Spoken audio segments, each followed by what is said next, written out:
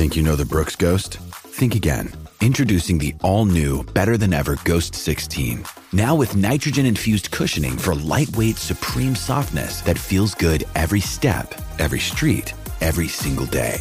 So go ahead, take your daily joyride in the all-new nitrogen-infused Ghost 16. It'll turn your everyday miles into everyday endorphins. Let's run there. Head to brooksrunning.com to learn more. Welcome to the Terrible Podcast with your hosts from SteelersDepot.com, where you can find all your latest and greatest Steelers news. It's Dave Bryan and Alex Kozora, always lit, talking Steelers. And now, here's Dave and Alex.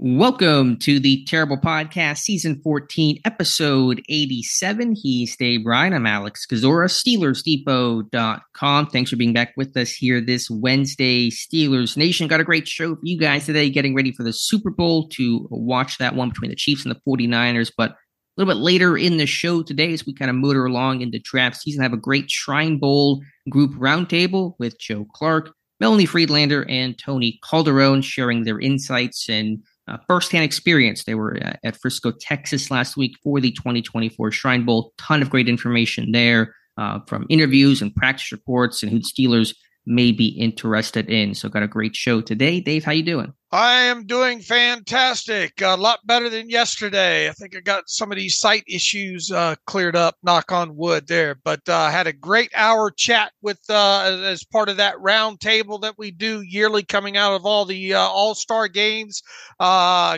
It's helpful to have people that were there and kind of try to catch us up as quick as possible, because a long list of names to try to learn a little bit about a lot of people as quickly as you can before we start getting into the especially before the combine gets here, which now that's I would imagine. I look back last year, I think it was February 8th when they announced the combine invite. So I would guess that we're less than a week away from knowing that long list of how many people that will be. So that'll obviously have our attention here in the next couple of weeks.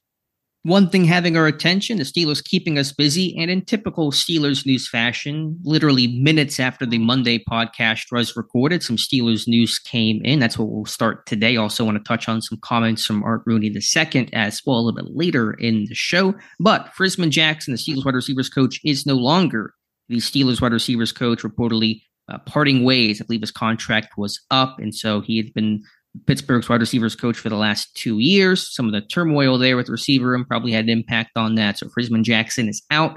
Pittsburgh will have to find a new wide receivers coach, and then also 2 offensive assistants parting ways with the team in assistant quarterbacks coach David Corley and offensive quality control coach Matt Tomshow. Tomshow was essentially Matt Canada's right-hand man, was hired by Pittsburgh when Canada became OC in 2021. Those guys kind of really, Tomshow followed Canada around through the college ranks, and Corley was hired a year or 2 ago. He's got some William and Mary ties, and I believe was an intern in Pittsburgh a decade plus ago, but he is now out of the organization as well. So 3 more spots likely to be filled for the Steelers. Yeah, we're gonna, this thing will go longer into the offseason as far as them filling out the staff, and I don't, I think Jerry Dulac says they're interviewing quarterback coach candidates. So I would imagine, don't really know for sure what the status of Mike Sullivan's going to be. Frisman Jackson, obviously being the big news right now as far as position coaches go. I think you asked me, right after the season ended or thereabouts, who I thought maybe should be on the outs, and I think I named Frisman as one of them. So I'm not overly shocked at that news overall. It'll be interesting to see what direction they go in as far as replacement. You bring up a wide receiver position coach, and Steeler fans will obviously throw out the name of Hines Ward. A couple of years ago, I would have I definitely did say probably way too early for that. But since then, obviously, Hines has been a head coach in the developmental spring leagues. I think he was on the staff of the Jets. It's more plausible, I guess, this time around when it comes to Hines Ward. We'll obviously have to wait and see, how that transpires. But I think you built a nice list of 5 or 6 names in a post.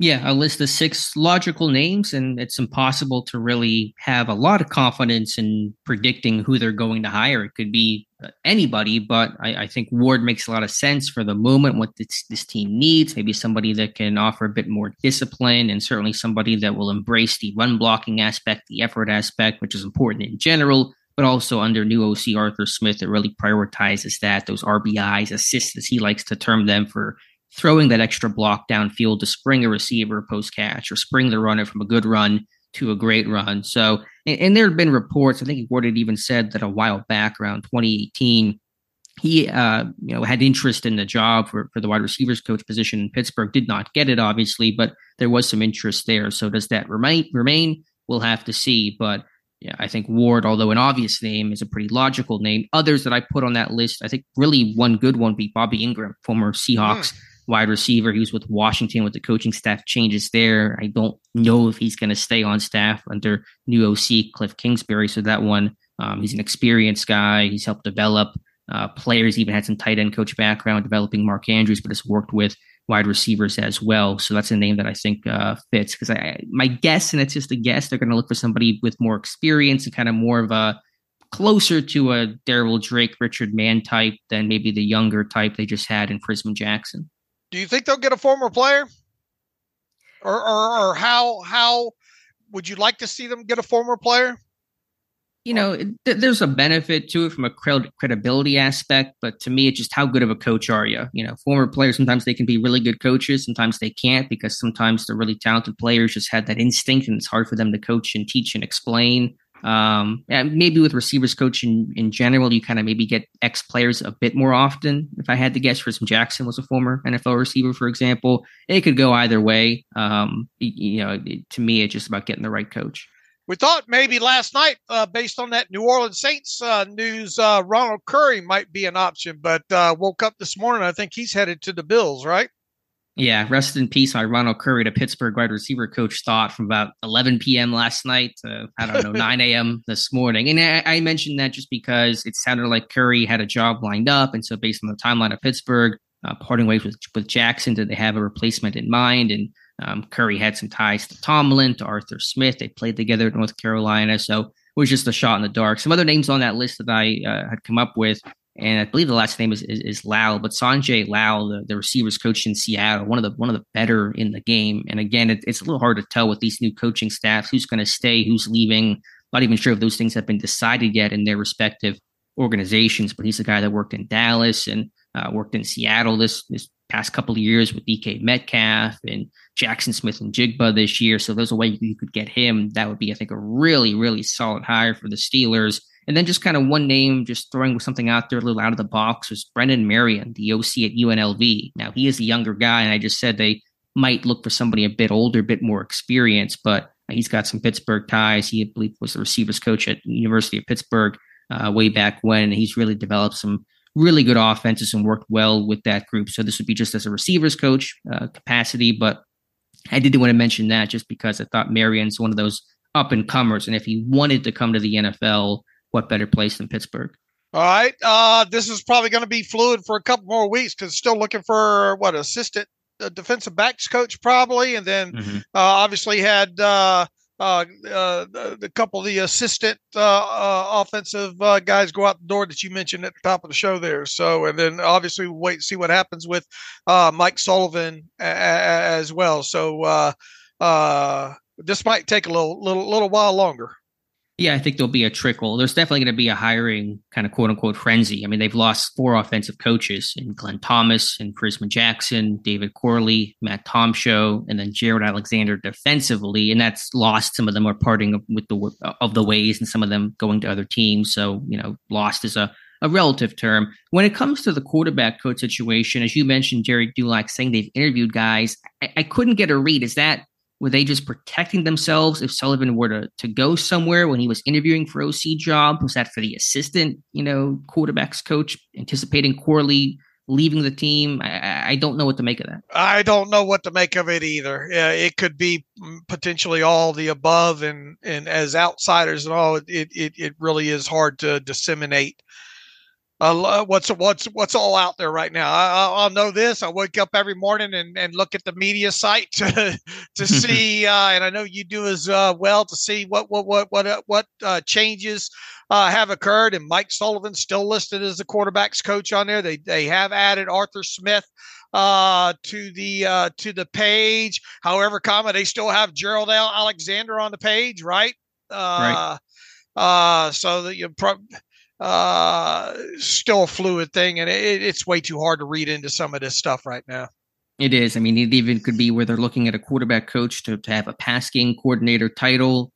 Pittsburgh typically really has never done that. Right. Could there be a change this year? Who knows? So point is, I don't know what to make of that quarterback coach report from Jerry Dulac. I don't think it has to mean that Sullivan is on his way out, though. I think there are other plausible explanations. And they have removed Frisman Jackson from the page. Okay. Yeah. I mean, that felt like the one guy that you had some degree of confidence would not return. I mean, the receiver group, they weren't bad. I mean, Pickens, I thought, got better his second year. Just the group kind of felt too chaotic and too much in turmoil. And is that all Frisman Jackson's fault? Probably not. But you've kind of fallen the sword when that group just doesn't. It's just kind of always something going on with that group. Right. All right, the other big news of the day, Art Rooney, Steelers team president, had a one-on-one interview on Tuesday with KDKA's Bob Pompiani, and the big takeaway here gaining some buzz is the final question in the interview that they aired on KDKA that Pompiani asked was, would you consider trading for a quarterback should one become available and the price is right to acquire that guy? And Rooney's said they are not closing the door on anything.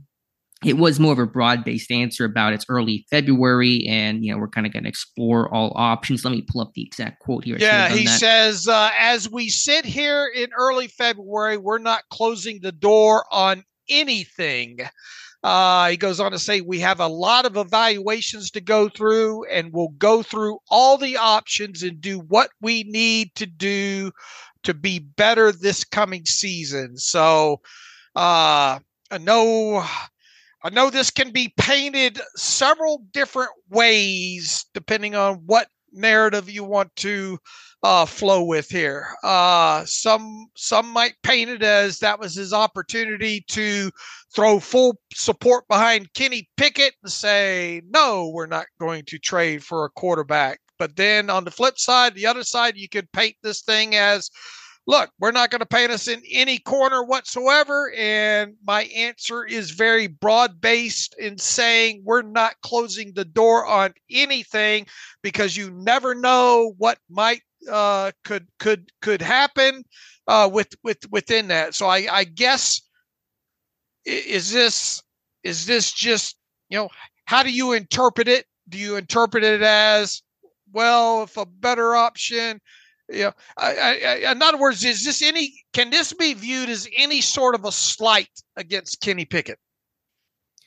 No, I wouldn't say that.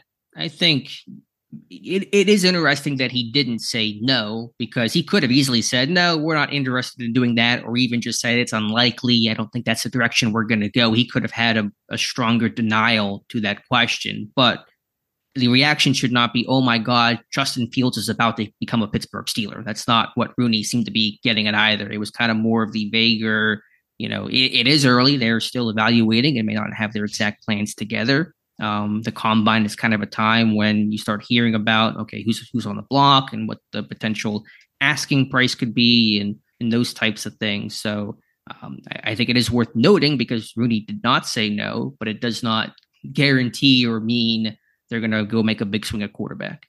I want to reiterate, because you can't have these type of conversations without guys like Justin Fields' name coming into the conversation. And it's still way early. I think Adam Schefter was on some podcast somewhere saying that it seems like the Bears might be willing to trade Justin Fields for, I don't know, whatever. I forget what he said, maybe a second or even a first or whatever.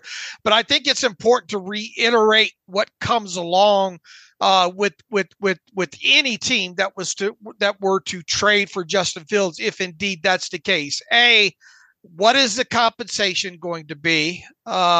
B, and that's always negotiable or a conversation in and of itself there.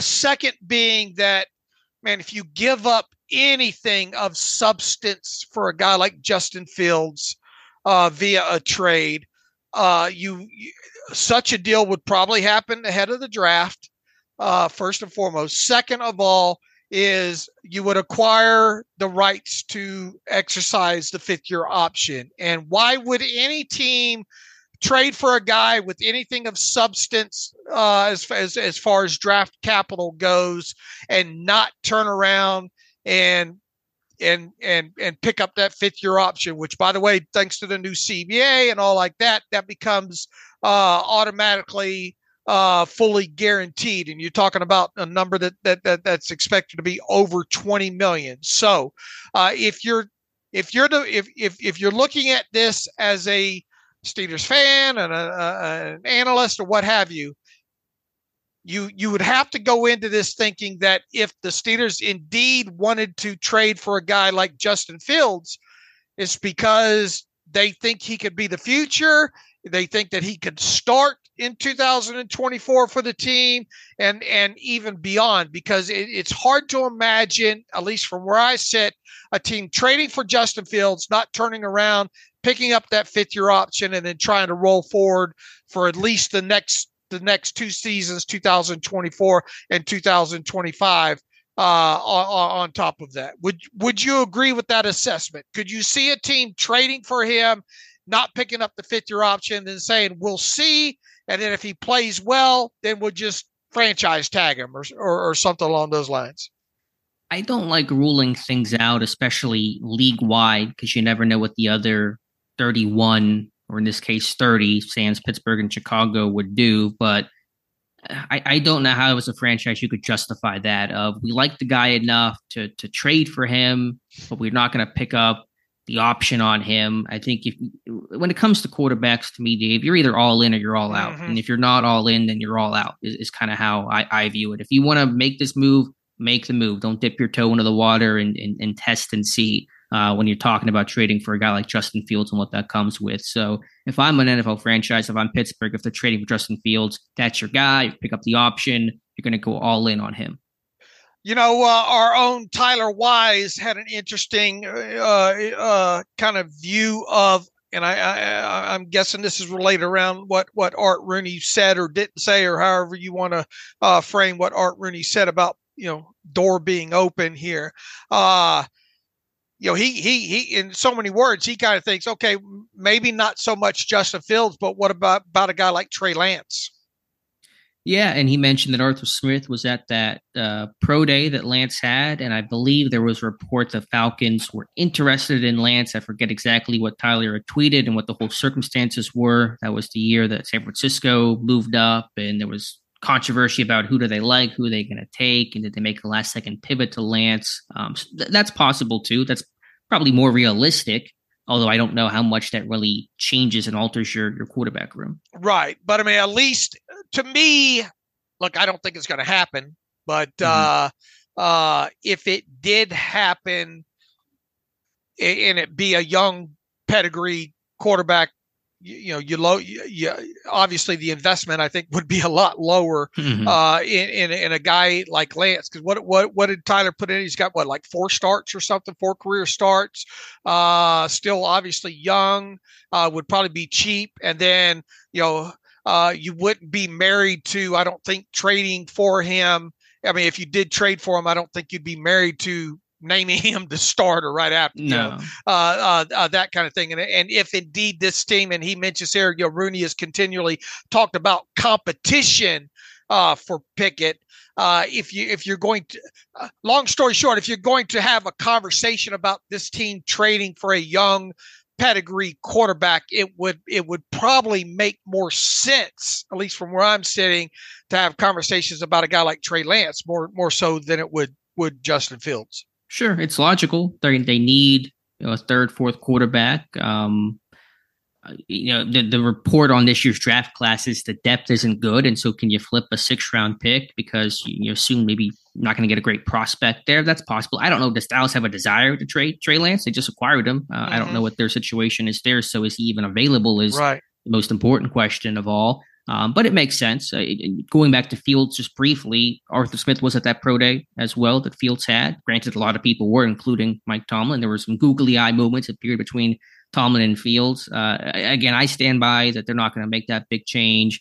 Rooney's comment is notable, but all he said was we're not closing the door. Didn't mean we are walking through that door. It's just not that it's closed and that we're going to entertain and have a broader view of how to improve this quarterback room. So and roster in totality, really. I mean, we're not closing the door on anything. Right. So no one should sit there and interpret this comment as, oh, they're definitely going to be big players for Justin Fields. But again, it is notable that he didn't say no, because he could have said no and we all would have went, yeah, that's a reasonable answer that we probably would have expected. So there's a nuance and a middle ground to interpreting Rooney's comment. All right.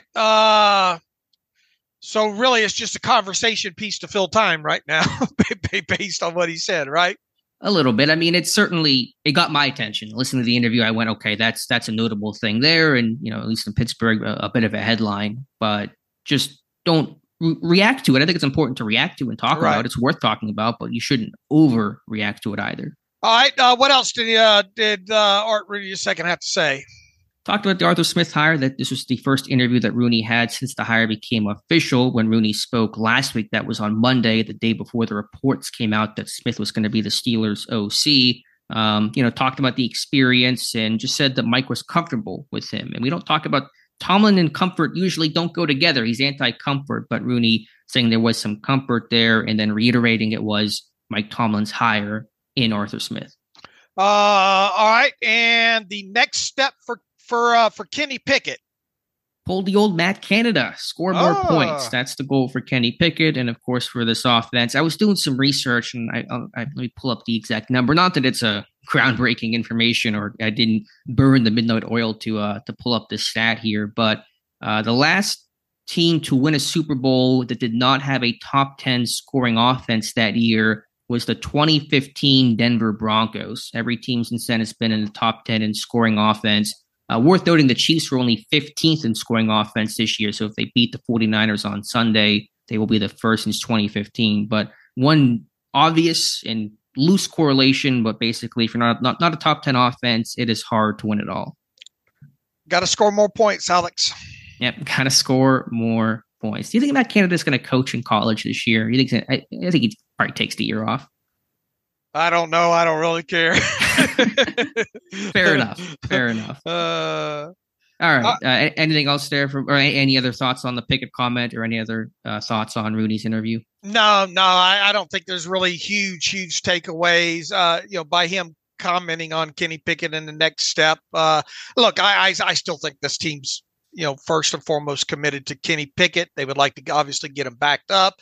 He was asked about Mason Rudolph, same line of answer there, basically saying, look, Mason's a free agent. We'd like to do business with him. We'll continue to have talks with him, but he's not under contract right now. So we'll have to see how that plays out. But no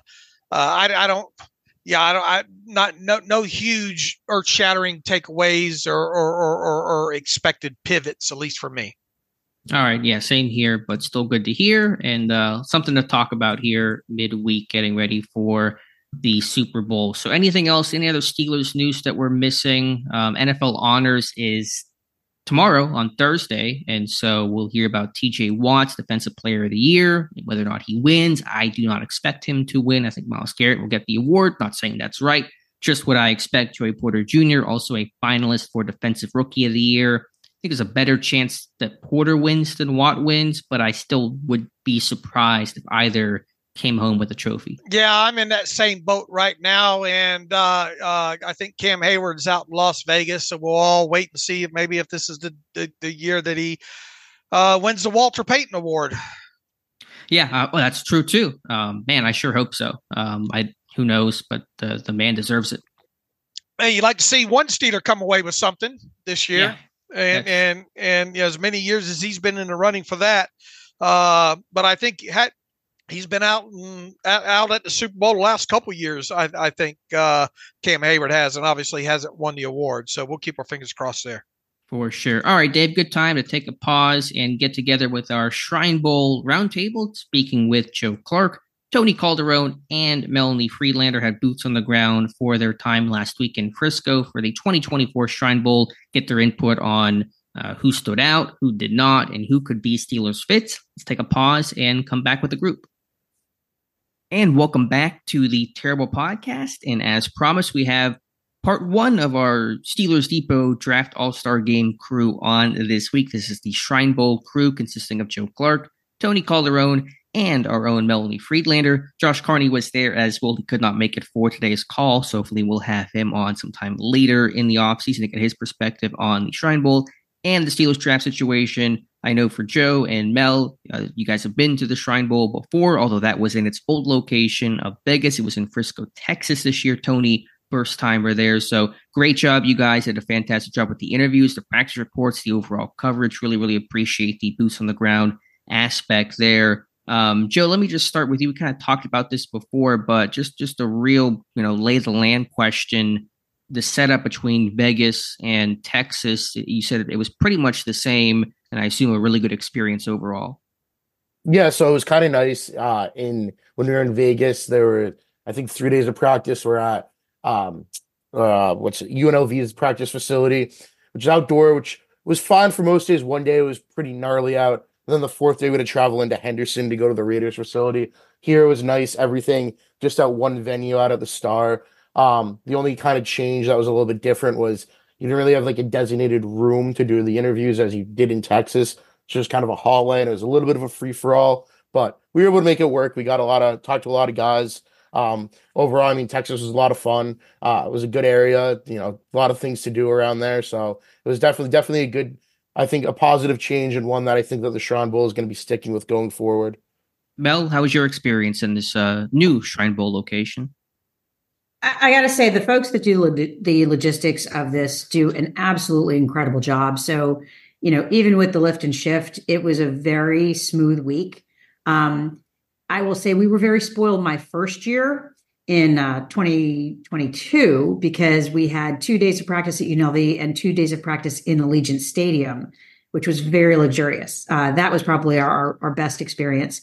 But I'll tell you that the Star at Frisco and Ford Center is absolutely phenomenal. Great practice facility, I think, for the players and really convenient for us as well. Mm-hmm. So overall, I thought they did a phenomenal job. And again, kudos to Eric Galko and the scouting department because they really do an incredible job of getting a diverse array of players who are all very well deserving to be there. Sure. I think they've really put the game on the map. And Tony, your first time there. So just what was it like there for that first outing? I think you did a great job. And I wasn't there personally, but from all I read and heard, you crushed it. So what was that experience like for you at the Shrine Bowl? Yeah, thanks, Alex. It was great. And going off what Mel said, the way they had it set up was all very smooth. The access was unparalleled, at least from what I've heard of other college all-star games. They had interview sessions set up. If you wanted additional interviews, I just requested a few of those, and they got back to me very promptly, had it set up for me very quickly. It was awesome just to be able to meet so many interesting stories with guys at the Shrine Bowl. You kind of look at the roster, right? Okay, a lot of day 3 picks, maybe some UDFA priority guys, but you really dig into each of these players, and there's so many interesting backstories and backgrounds of these guys. All right, let's just dive right on into kind of the players themselves. And you guys had to compile the winners and losers list of names from the Shrine Bowl, everybody taking, I think, 2 names for each side. And Joe, starting with you, I think one of your top winners was Myles Murphy, the defensive lineman from North Carolina, Pittsburgh potentially in the market for some D-line help. What stood out to you the most about Myles Murphy? Yeah, I really loved watching him in one-on-ones because he could just win in a variety of ways. He could win with power. He had a good array of pass rush moves, and then come the game, it paid off. He got a sack. He's got good size. on tape, he kind of moved around to UNC. I think 2 years ago, he had a really productive season, moved around less in his production, kind of made him more of a two-gapper and less of a, guy with some pass rush juice. And I just think that he could be like a very solid interior defensive lineman, maybe a fourth, fifth round pick for the Steelers. He's got the size. He's got the juice. He's got the ability to take on multiple defenders, but he's also got the ability to get in the backfield. Just one of those guys who really stood out. I mean, overall, I thought it was a really strong defensive line group, but he was one of the few that really stood out above the rest. And Mel, on your list was someone that I had put in my first Steelers mock draft in Blake Watson from Memphis. A bit undersized, but he had a good game. It sounded like he had a good week of practice. What stood out to you about Blake Watson? What's interesting about Blake Watson is he didn't necessarily stand out at practice. And I think that was partly just because he was overshadowed by Frank Gore Jr., who really just had a phenomenal week of practice and, again, blew the game wide open early on. But he was really impressive to me on a day-to-day basis. And in the game, you really saw the value that he can bring to a team. He really has a very quick burst off the line. When you look at the Zebra technology numbers, that also shows that he's got a very good max acceleration. So he was shifty with his footwork, reliable with his hands, and also, like a lot of other best catch out of the backfield. And I know people wanted to see him run into the end zone at the end of the game, but just really kudos to him for showing some football IQ, just to sort of slide into a kneeling position to run out the clock, because in a real life game, that's what you want your running back to do. Yeah, coaches will take notice of that. Dave, do you have any questions for that? Yeah, go ahead and run through the rest of them there with their winner, with their key winners there, and then I'll ask a specific question about a position here. Sure. Tony, to go to you, kind of who stuck out the most to you in a positive way, maybe somebody that struggled more than you thought they would, or just somebody that didn't maybe meet expectations. That didn't meet expectations? Yeah, that and somebody who surpassed expectations. Kind of give me one standout and one maybe disappointment. Gotcha. I think my biggest standout of the event was Quantez Stiggers. He has a really interesting backstory to where he's never actually really played a professional or college game on this size field. He started off in the fan-controlled football league, which was, if you remember, the league where viewers of the live stream could vote on what plays teams would run. He was the youngest player in that league and was right up there for Defensive Player of the Year, even getting some MVP buzz in that league. And then he went to the CFL, where he played for the Toronto Argonauts, was likely going to get cut from that team upon arriving at training camp, impressed a lot of scouts, a lot of coaches there, and ended up winning Outstanding Rookie of the Year, not just Defensive Rookie. They do it for both sides of the ball over there. And I'd say it took him, from watching him at practice, maybe a third of a practice to adjust, to the thinner field compared to the CFL. He's kind of a weird build for a corner. He's a little smaller, but almost stockier. Not quite that lanky build you see from a lot of guys coming out of school here. I believe he was the first ever professional player to play in the Shrine Bowl game over 99 years, which is pretty amazing. Thought he just had a great week of practice, really strong to the ball. I like the way he kind of attacked the ball at the high point, especially against a lot of these high major receivers. On the other end, who disappointed? I think it was a real weak a quarterback group, or at least a real weak showing from the quarterback groups. I think guys like, Devin Leary was kind of supposed to be the star of that group, and he definitely has the strongest arm and probably the highest upside of those guys. But I just don't see him really reaching that upside at the next level. It seemed like he was overthrowing a lot of his short balls. It was definitely, the success of the offense was more credit to the receivers, I think, for a lot of the week, and kind of those one-on-one matchups. They were more making it work with the quarterbacks than the quarterbacks were making it work with them. Just quickly before I turn it over to Dave, on Stiggers, do we know the story why he didn't go to college? Was it a financial issue? Was he a super light recruit? Does anybody know how he ended up with the fan-controlled league and then moved north to the CFL? Yeah, so he had a death in the family right upon he was a freshman at I believe a JUCO, or one of a smaller institution. But he had a death in the family, ended up causing some issues, and didn't end up playing football for that institution. Mm-hmm. Okay, gotcha. Dave? Look, I think all of you here probably agree that there's a high probability that the Steelers will be in the center market as far as this draft class goes. Odds, you would think, at least early on here, will be that they address the position early in the draft as opposed to late in the draft. However, if they do wait until, and miss, a couple of the top 2 or 3 prospects there, it open up the, to them potentially addressing that position later in the draft. Who was the main standout overall at center at the Shrine Bowl? I'm guessing it was probably somebody like Hunter Norzad out of Penn State. Most of these guys look a little light overall, except for I think Jalen Sundle out of North Dakota State.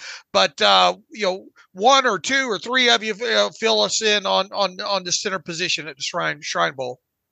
Yeah, so I watched centers and offensive linemen a lot throughout the week. Norzad was definitely a real standout, especially the second and third day of practice. He really held his own on one-on-one. He's got a strong base, generates a lot of power from his hips. Really, he had a really solid performance. I know Tony talked to him. Great, good, high character guy. He seemed like an awesome person to talk to, and he performed really well. Him, Dylan McMahon from NC State was another who stood out. Just solid under the radar performance for 4 days. And then the third guy who his performance might not have been as good as I would have expected going in was Matt Leaf from Miami. He struggles. He's a little bit on the smaller size. I think he's around 295 pounds. So he struggles against some of the bigger, plugging interior defensive linemen, but his leadership was off the charts all week. He's vocal. He's loud in practice. I talked to him. He had a great answer about what being a leader and what rallying the troops and all that, how much it really means to him. So in terms of a leadership perspective, I think if, add some size, he could be somebody, but Norzad and McMahon were definitely the two real standouts of the center group this week. What about Sundell? I mean, he's a pretty big dude overall. Comes out of, when you talk about what division, the North Dakota State, what's that? What do they call it? Is it FCS? I guess. Pretty prominent school overall when it comes to that level of play. What were your overarching thoughts on him? Yeah, Sundell only practiced for 1 day and then he shut it down.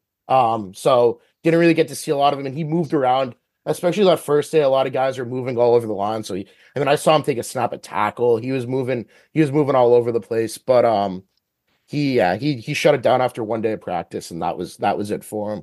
All right. The other position, obviously on the offensive line, going to get a lot of attention from us during the pre-draft process is probably going to be the tackle position. And, if they go center early, when will they address tackle? If they address tackle at all?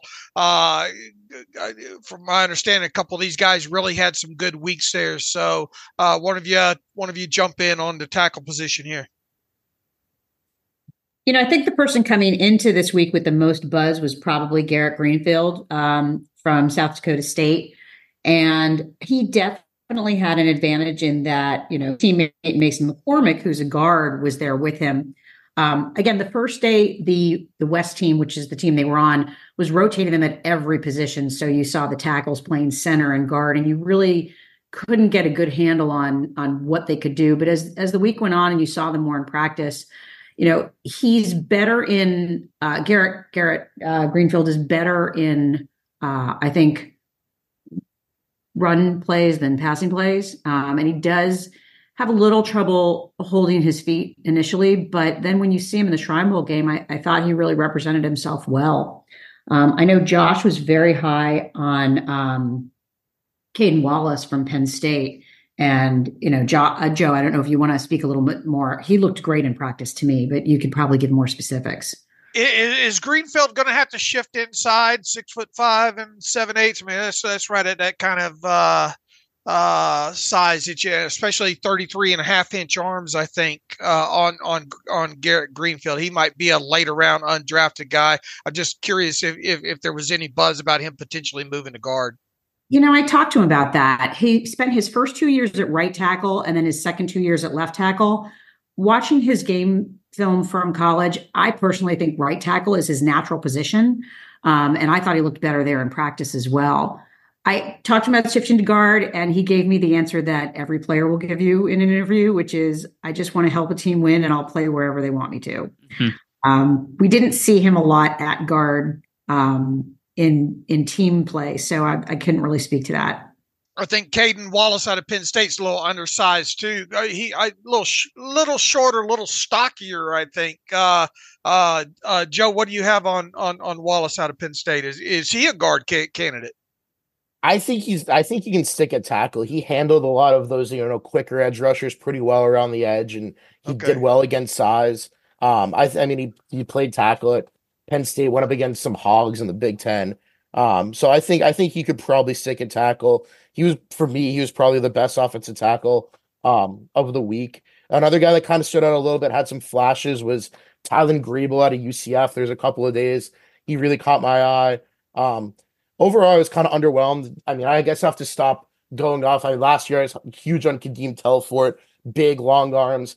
So I had the same kind of hopes going in this year for Aneem Dankwa, but he just really struggled against size around the edge. Didn't end up playing in the game. I thought he would kind of had a really disappointing week. I think, Josh might have had him on his losers list. Just somebody I was expecting a lot more out of and didn't get it. Willis Patrick from TCU, he's a guard. He played pretty well. The offensive tackle group was a little light, but I think Wallace was really one of the guys that stood out. Greenfield had his moments as well. But of all the guys this week, I think Caden Wallace was for sure the biggest standout of the tackle group. Walter Roos out of Oklahoma. What seemed like there was a little bit of buzz about him ahead of the Shrine week, but didn't really see his name too much during the week. Yeah, first day of practice, he got completely bowled over by Yabi Okianoma out of Charlotte. He's a former top 5 recruit in the country, and after that, they told that group, like, hey, you can't bow rush anymore because you don't want to, make guys look bad. So Yabi he's like, yeah, we were told we weren't allowed to bow rush after that. But he was okay. I mean, that was obviously like a big defining moment, seeing he's a huge dude just get put on his rear it was a very good bowl. But he had his moments. He won a few one-on-one reps, but didn't really stand out. He's still a little bit sloppy with his technique. He'd be an okay, late round project, but he wasn't somebody that I walked out of the week super impressed with. Who would you say at this point would be draftable at some point of this tackle group? Tony, did you watch him any?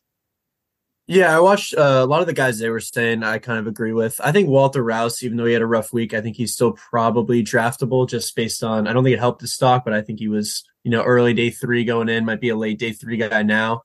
The only guy they haven't mentioned who I think is very likely to get drafted, and he didn't play at all, but is Mac Goncalves. Didn't participate in any of the practices, but I will say the defense all week was very excited every time they make a play. It seemed like they had a real bond and a real unit on the defensive side of the ball. Didn't see that as much on offense, except for Mac Goncalves. He was really hyping up the West group there. Every time, the offensive lineman would make a good play or hold a block in one-on-one. Definitely a vocal leader. I know we talked to Josh. I kind of overheard some of that interview. Huge Pittsburgh guy, loves the city, would love to play for the Steelers. I think he's definitely a name, especially with the local ties. You're going to see that is tied a lot to the Steelers, kind of maybe with those 2 round 4 picks that they have this year in the draft. To flip over to the cornerback position, which I still see as one of those key needs up there with center and offensive tackle. Tony, let me stick with you actually to start with the cornerback group. Who stuck out there? Yeah, so Stiggers I already talked about. Another one was Jarius Monroe, and I think he was overall maybe the biggest winner, had the most buzz coming out of the Shrine Bowl, just generally what I saw kind of online. He actually, so I did get to sit down with him. I requested to interview him after the first few days of practice because he just, kind of blew me away with how he was playing and, the way his leadership ability on the defensive side of the ball. So he played corner in college, and the day he kind of got to the Shrine Bowl, the day before the first practice, said, "Hey, you're gonna play a lot of safety here in practice at least." So he was playing a lot of safety. He was playing corner too. Thought thought he was doing a really nice job. It seemed like on the whole, the wide receiver group was a little stronger than the corner group here at the Shrine Bowl, but I thought he was one of the exceptions to that rule. Really tough to beat in the one-on-one drills. Extremely vocal leader, was definitely kind of established himself real quickly as one of the captains and the leaders of his defense. And they have the Zebra stats now, technology.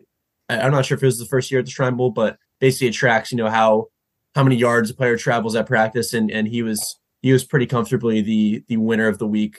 And that's kind of, I joked with him in my interview. That's how I knew the Zebra technology was working, because I assumed that he was going to be number one based on just watching him, and he was on the list there. So I thought he had a good week, had an interception in the game, obviously off Austin Reed out of Western Kentucky, but I think he's a real interesting prospect and is going to see his name moving up in draft boards here. He comes off as a real smart guy as well, too, and breaking down that interception after the Shrine Bowl on top of it. But, I didn't know anything about him going into the week, and learned about him, obviously, as the week and the game got here and all. It sounds like it's all going to depend on what he runs, but it feels like most people have him slotted as in the NFL as a safety. Is that kind of the takeaway with him? That's what it seemed like. He definitely didn't play just safety. He got a good amount of corner run in the game. His interception was playing corner. Right. I think I was asking about it. I think he is kind of okay with either. I mean, obviously, as Mel said, that's the question, the answer they're all going to give you. But I could definitely see, a smart team utilizing him as a safety, just because, as you said, I'm not sure what he's gonna run at the combine here. That'll be a big determinant of it.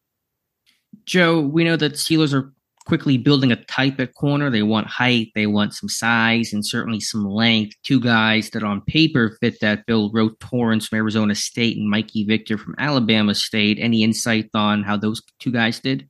Yeah, so Victor was the one I was going to bring up. I thought he had a really strong week. He's the perfect Steelers prototype. He's big, he's long, he was productive. He told Tony, he's very close family friends with Terrence Garvin, former Steelers linebacker. So a little bit of a connection there. His brother Azim played at Washington. There's a special teamer in the NFL for a while, so he's definitely got the bloodlines. And I thought he had a really strong week. He batted away a few passes, played well through the ball, and he's good in press. Torrance didn't impress me as much. Definitely a guy that got beat a couple of times and was pretty noticeable. Fell down once on a backpedaling on a route. But I mean, he was okay. He wasn't like a big loser or anything this week. But of the two guys that fit, that Steeler big long corner prototype that they went with last year, I thought Victor was the one that they could look to target somewhere in the late rounds and kind of add to that room if they don't. I mean, I think they'll go corner early, but if they want to take a second corner, if Victor goes undrafted, he was definitely a standout for me this week. I thought he was an impressive player.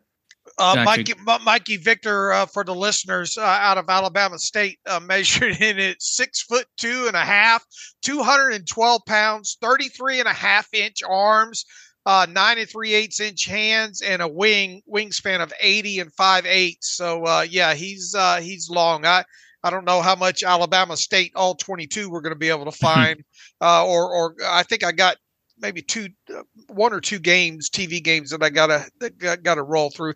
Did any of you get to look at any of his TV tape or anything at all? Yeah, I watched a bit of it. I actually sat down and interviewed with him too. It's definitely tough to tell watching those guys kind of at the lower levels, and I think that's why it's such a good event for them, because you get those guys exposure to more of the bigger name wide receivers. But it was solid and impressed, like Joe said. He had a big interception first game of the season to beat Southern. Pretty good ball skills for someone of his size. Obviously, the agility is a little bit of a concern. Just I noticed kind of throughout the week.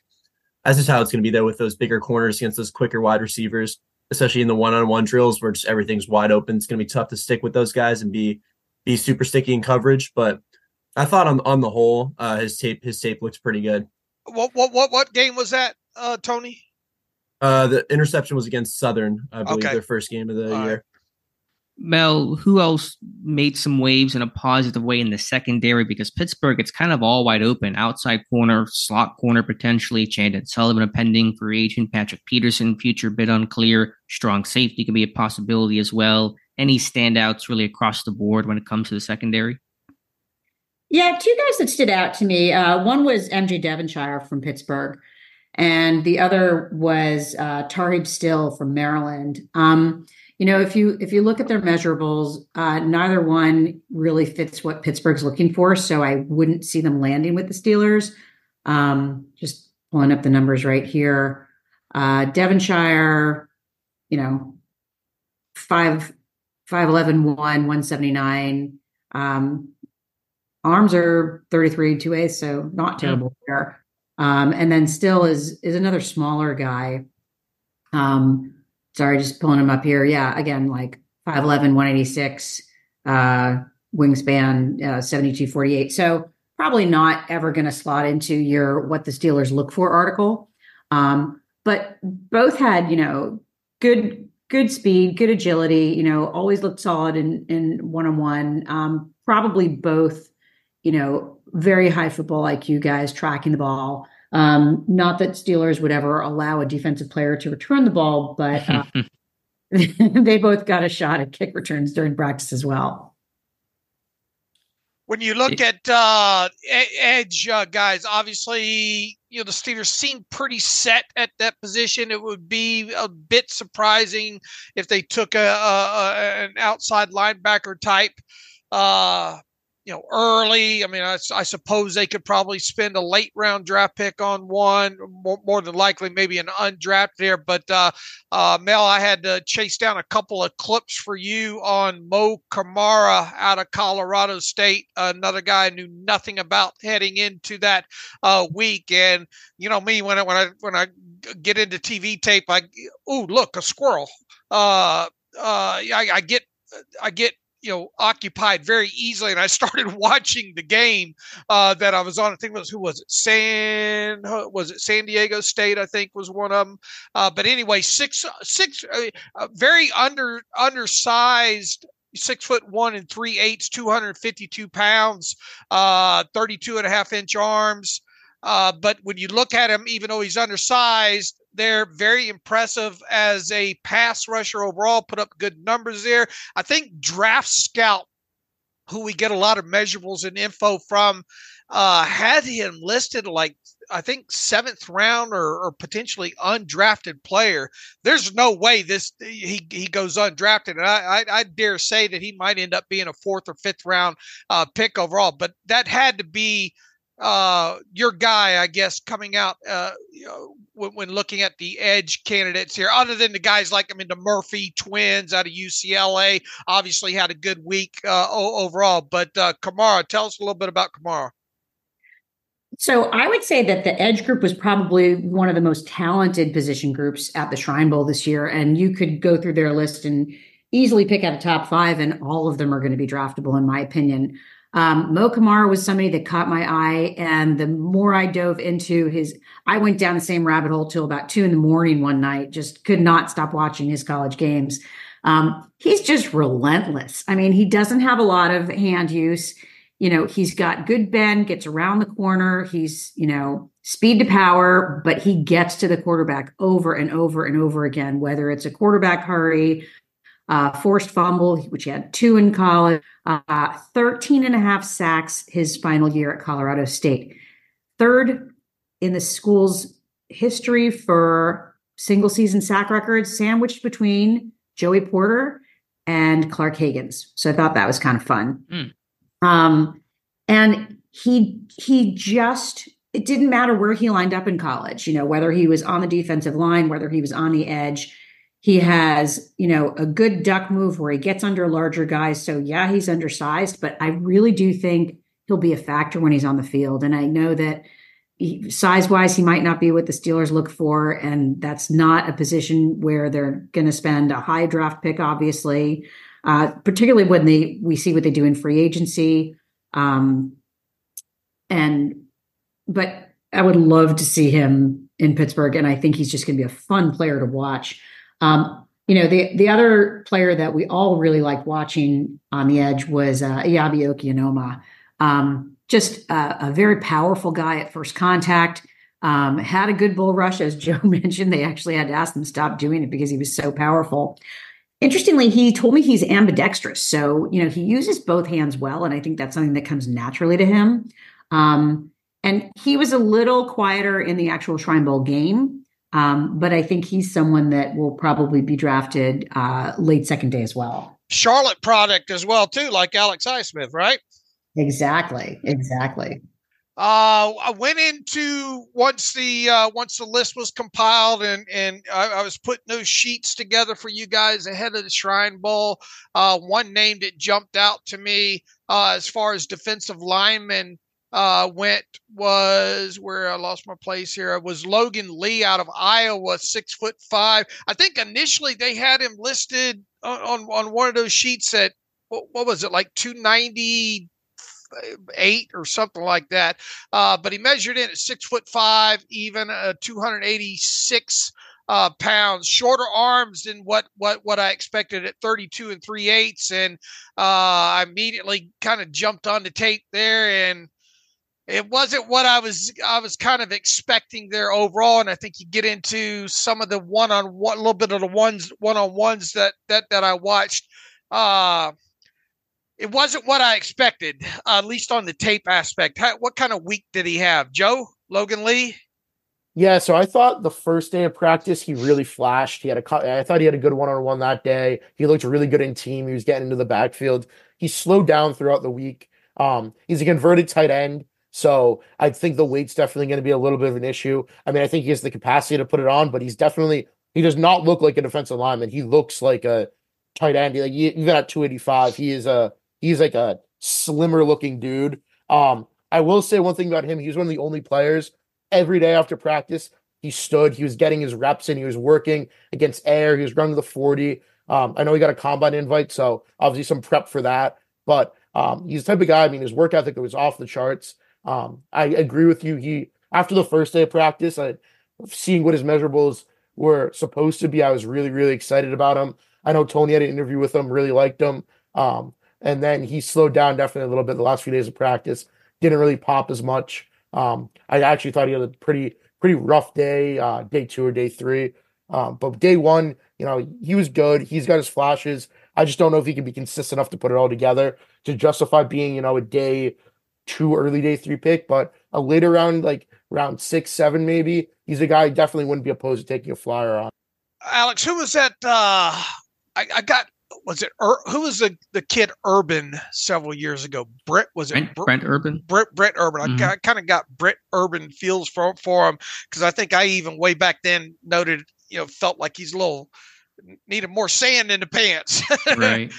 Overall, no short arms obviously aren't going to help his cause from at least from a Steelers standpoint there. But that was one guy on the defensive line that I wanted to ask about. Go ahead, Alex.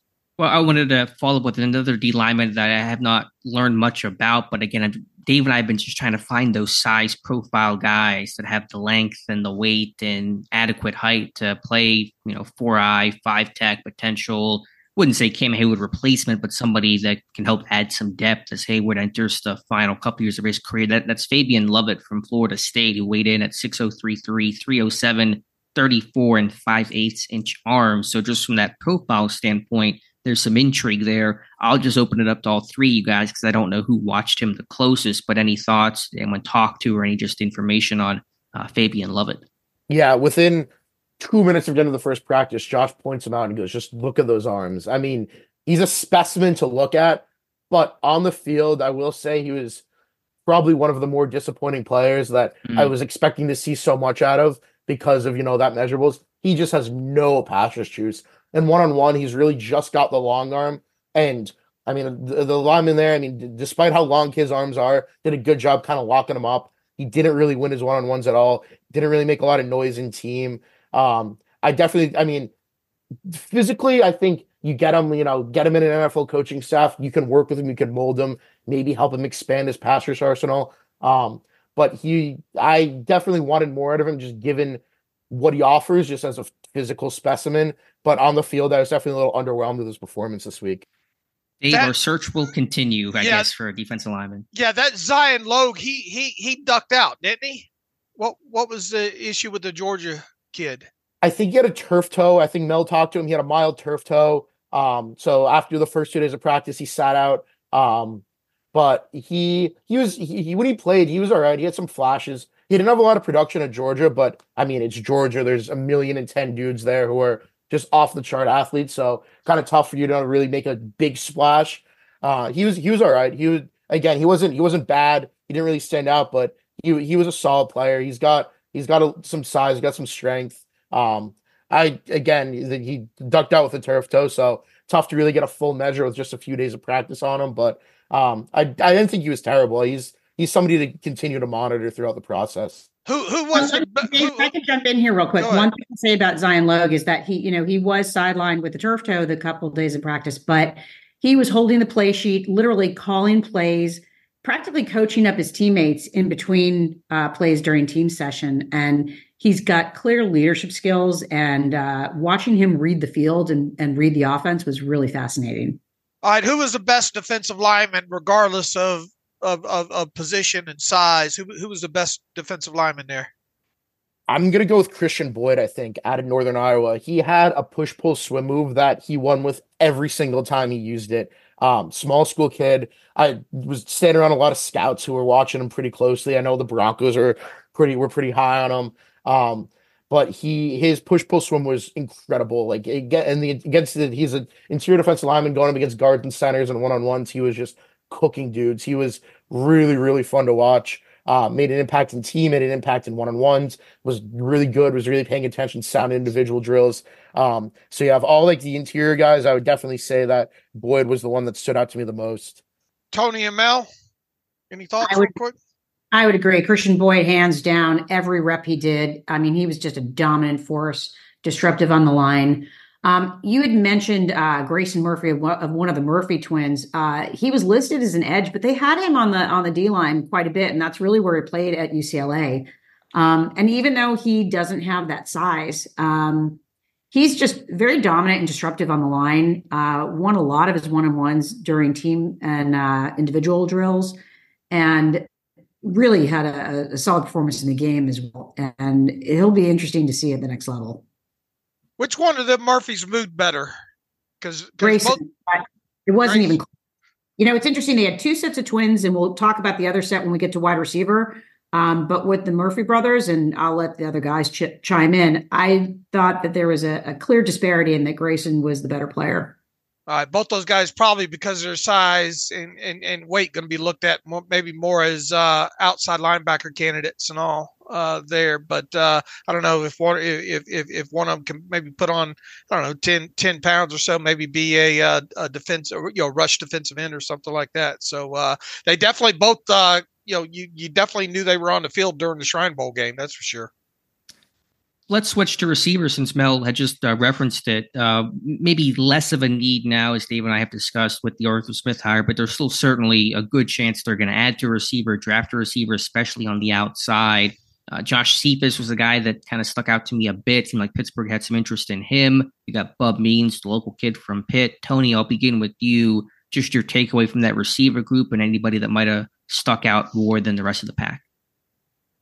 Yeah, I definitely think, at least Steelers-wise, things have changed with the hiring of Arthur Smith, just kind of not using that third guy as much, so definitely less interested in that. But I think a few guys that stuck out to me, number one, Cornelius Johnson out of Michigan. A lot of good receivers were at the Shrine Bowl. He was the only one who I felt like the only bigger receiver who really stood out to me. A lot of the other better receivers were, under 6 foot, and he's got some real good size, I believe, around 6'2", if I'm remembering that correctly. Yeah, 6'2" and a quarter. Yeah.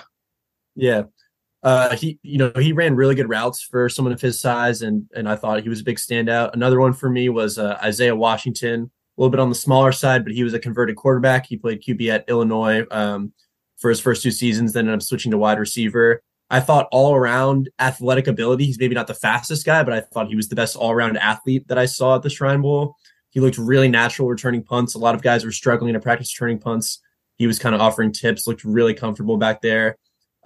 Always seemed to win his one-on-one routes. I thought he was kind of a name with Malik Washington there was kind of the big name, but I think that Williams went under the radar a lot because of that. So those are kind of my 2 standouts. Yeah, that Malik Washington, I dove a little bit into his tape. Undersized at 5'8" and 1/8. A little bit thicker though, 192 pounds. But boy, he was definitely a playmaker at Virginia. Was he was he one of the top? I mean, was he the top wide receiver there or no? Oh, Oh, in without a my doubt. opinion, he definitely was. I think he was consistently winning one-on-one routes. Maybe I would put him in the argument for the best player overall at the Shrine Bowl, at least from what I saw. Joe, I don't know if you agree. Saw you. Oh yeah, he was a stud without a doubt. He was awesome. Him and Taj Washington from USC, they're smaller, but their ability to high point and adjust, like Tony said, not a good week from quarterbacks. There's a lot of poorly thrown balls. Taj Washington on one rep, I believe it was against Beanie Bishop. He had a crazy just adjustment around the sideline, one handed, got both feet in. Was incredibly impressive catch. So yeah, him and Malik Washington were, I think, two of my big standouts. And then, like Alex said, Cephas had interest in the Steelers. He was a great route runner. I was really impressed with him. My only holdup with him with the Steelers is he did have a DWI arrest in college, and I think there's some hangups with that. Like after the process, there's some issues I was reading about. But so off the field, maybe a little bit of a concern, but on the field, he was a dog. He was a late add to the process. But always at the Hula Bowl, and he was definitely he's a bigger receiver, could kind of fit that prototype. Now that they're not going to necessarily look for a smaller slot, he was definitely a guy who ran his routes, was able to go up against similar sized corners and make plays. He was impressive. Mel, tell us about the Twins out of South Dakota State. You were on one of them, I think. Well, actually both, but if I had to pick one over the other, it would be Jaden over Jackson. But it's interesting. Unlike the Murphy twins, they are so similar. I mean, Jaden caught my attention first just because he lined up in the slot more often in college. They're almost identical in size. They're both very similar in technique, solid route runners, good hands. I mean, you look at the zebra technology, they definitely ran a ton of routes that got them nowhere thanks to these quarterbacks, because I think each one of them went about 15,000 yards during the course of 3 practices in a game. I was talking with Jeff Christensen on the sideline a couple of days. He's this quarterback coach guru. He is, someone who's been working with Pat Mahomes since he came into the NFL, and Kirk Cousins and a lot of other quarterbacks. Chatting with him, he actually coached up the 2 Yankee brothers from South Dakota State and the tight end, Zach Hines from South Dakota State, for about 15, 20 minutes after practice on 2 different days.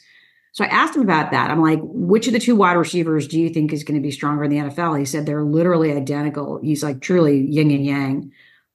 I think they're probably going to hurt each other's draft status, and I could see them both going and undrafted. And not that they necessarily fit what the Pittsburgh Steelers look for, but I think they both remind me so much of, last year's Jake Bobo, where, a little slight, but they can still block. And I think they're probably going to wind up on an NFL roster somewhere. My sleeper pick of the week really disappointed me, which was David White out of Western Carolina. He went to the Hula Bowl, got invited to the Shrine Bowl, really looked solid the first 2 days, just, nice route running, getting separation, really quick burst off the line. And then after 2 days of practice, he left town. So I don't know if he felt that he'd shown whatever he needed to, or if there was some other personal issue he needed to attend to. But that was someone I was really looking forward to seeing more of this week, and just didn't happen. Who was the most physical wide receiver there that you could see coming in and being, like a Miles Boykin, maybe a gunner, maybe somebody to be on kickoff team? Who was the most physical wide receiver of the group there in Frisco? I might give that to Bub Means, actually. Okay. Josh and Tony? Or Joe and Tony, I'm sorry. I think Cephas's build could allow him to be that kind of Boykin type. He's kind of, similar body type. And I think he did get some run when they did a couple of special teams walkthroughs. It's tough to tell because I don't really do a lot with special teams. Right. A lot of like the full team special team sessions, they just use the jugs machine. So it's just kind of tough to really get a gauge, but I think he was getting some work in there, and given his build, and I think I watched a little bit of his tape. He was a solid blocker for a receiver. So yeah, if they're looking for that sort of guy, he could definitely be a fit, and he could contribute, a little bit in the passing game as well. Yeah, I think it's either Cephas or Cornelius Johnson again for me. I think those are the two bigger guys that kind of stood out as pretty capable on the outside. Mel, let me come back to you, and I'll ask the other guys as well. But let's play a game called "Can We Say Anything Positive About the Quarterbacks in Frisco, Texas?" Because I know it sounds like it was a pretty poor week overall for the group, but anything positive to take from those guys, and then talk about. I believe you spoke with Jordan Travis as well, and his prognosis from his leg injury last year. Where's he at in his recovery, and just what was it like? And I think you spoke with him. I did, yeah. So I'll start with Jordan Travis because I can say the most positive things about him. For those who don't know, Jordan Travis plays for Florida State, and he really was a dominant force in turning that program around. He got injured late in the season when they were 11-0, and they finished 13-0. Very controversial that without their quarterback, they were not invited to the college football playoffs. Mm-hmm. So it was a fairly gruesome injury when you saw it on tape. His foot sort of went sideways from his lower mid leg, but in actuality, I think it wasn't as horrific an injury as it could have been. He reported it as a fibula fracture, and the fibula of the two bones being the one that supports the lower leg less. So he was walking around in a boot. He was tossing the ball a little bit on the sidelines.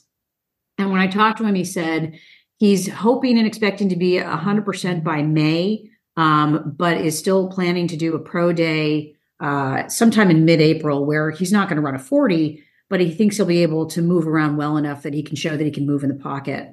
And he will be attending the combine just from an interview and physical standpoint. Right. So he's certainly one to watch. As far as what can we say that's nice about the quarterbacks, it was just a rough group. Mm-hmm. Obviously, I think if we're going to comment on anyone, Talia Tagovailoa was the best of the bunch. I can't see him knocking the world out in the NFL. It's just an undersized guy. He's not going to be the next Drew Brees. When he's good, he's good. He sometimes looks, so composed in the pocket, and he can stand up under pressure. He's just really his accuracy is not consistent.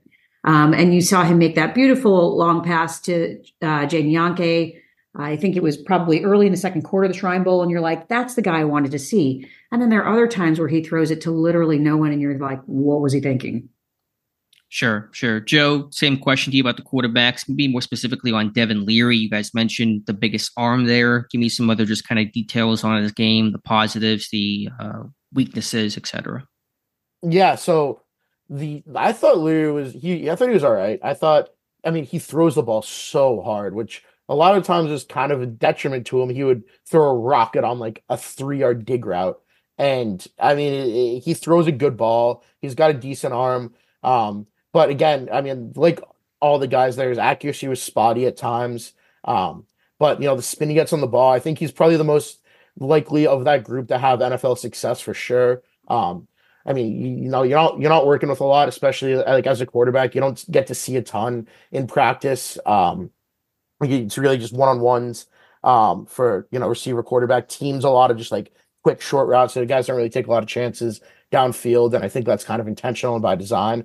But the speed he puts on the ball is very impressive. Obviously a lot of success at NC State and Kentucky.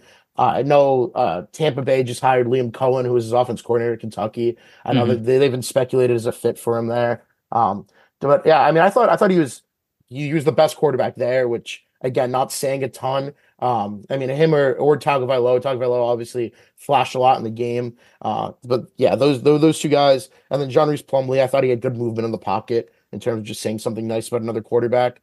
Leary, if you look at the zebra tracking, he was the most impressive of the quarterbacks and those sort of metrics. So definitely an NFL fit. He's a guy who's got to get drafted. Just a matter of finding the right fit for him and developing him a little bit. Was the off-the-ball linebacker group at this year's Shrine Bowl top to bottom the best position group overall. I know there was a lot of buzz, I think, about Edgerrin Cooper from Texas A&M heading into this. I know Josh did a profile on Steel Chambers out of Ohio State. A couple of you talk about the off the ball linebacker group, and was it the best group, position group this year? I think edge was probably the best position group. Okay. If Cooper played, he didn't play all weekend, participate. If he played off-ball linebacker, I think definitely would have taken the cake. But there were definitely still some standouts of that off-ball linebacker group. Darius, I'm not sure exactly the pronunciation. I think it's Musau out of UCLA. First day of practice, Tony turned to me and goes, he's like, I think he's got a little bit of a Landon Roberts in his game. He's downhill. He was physical in practice. He can't really be that physical, but he was physical. He's vocal. He's a leader. I know he made some plays in the game itself. Aaron Casey from Indiana, same thing.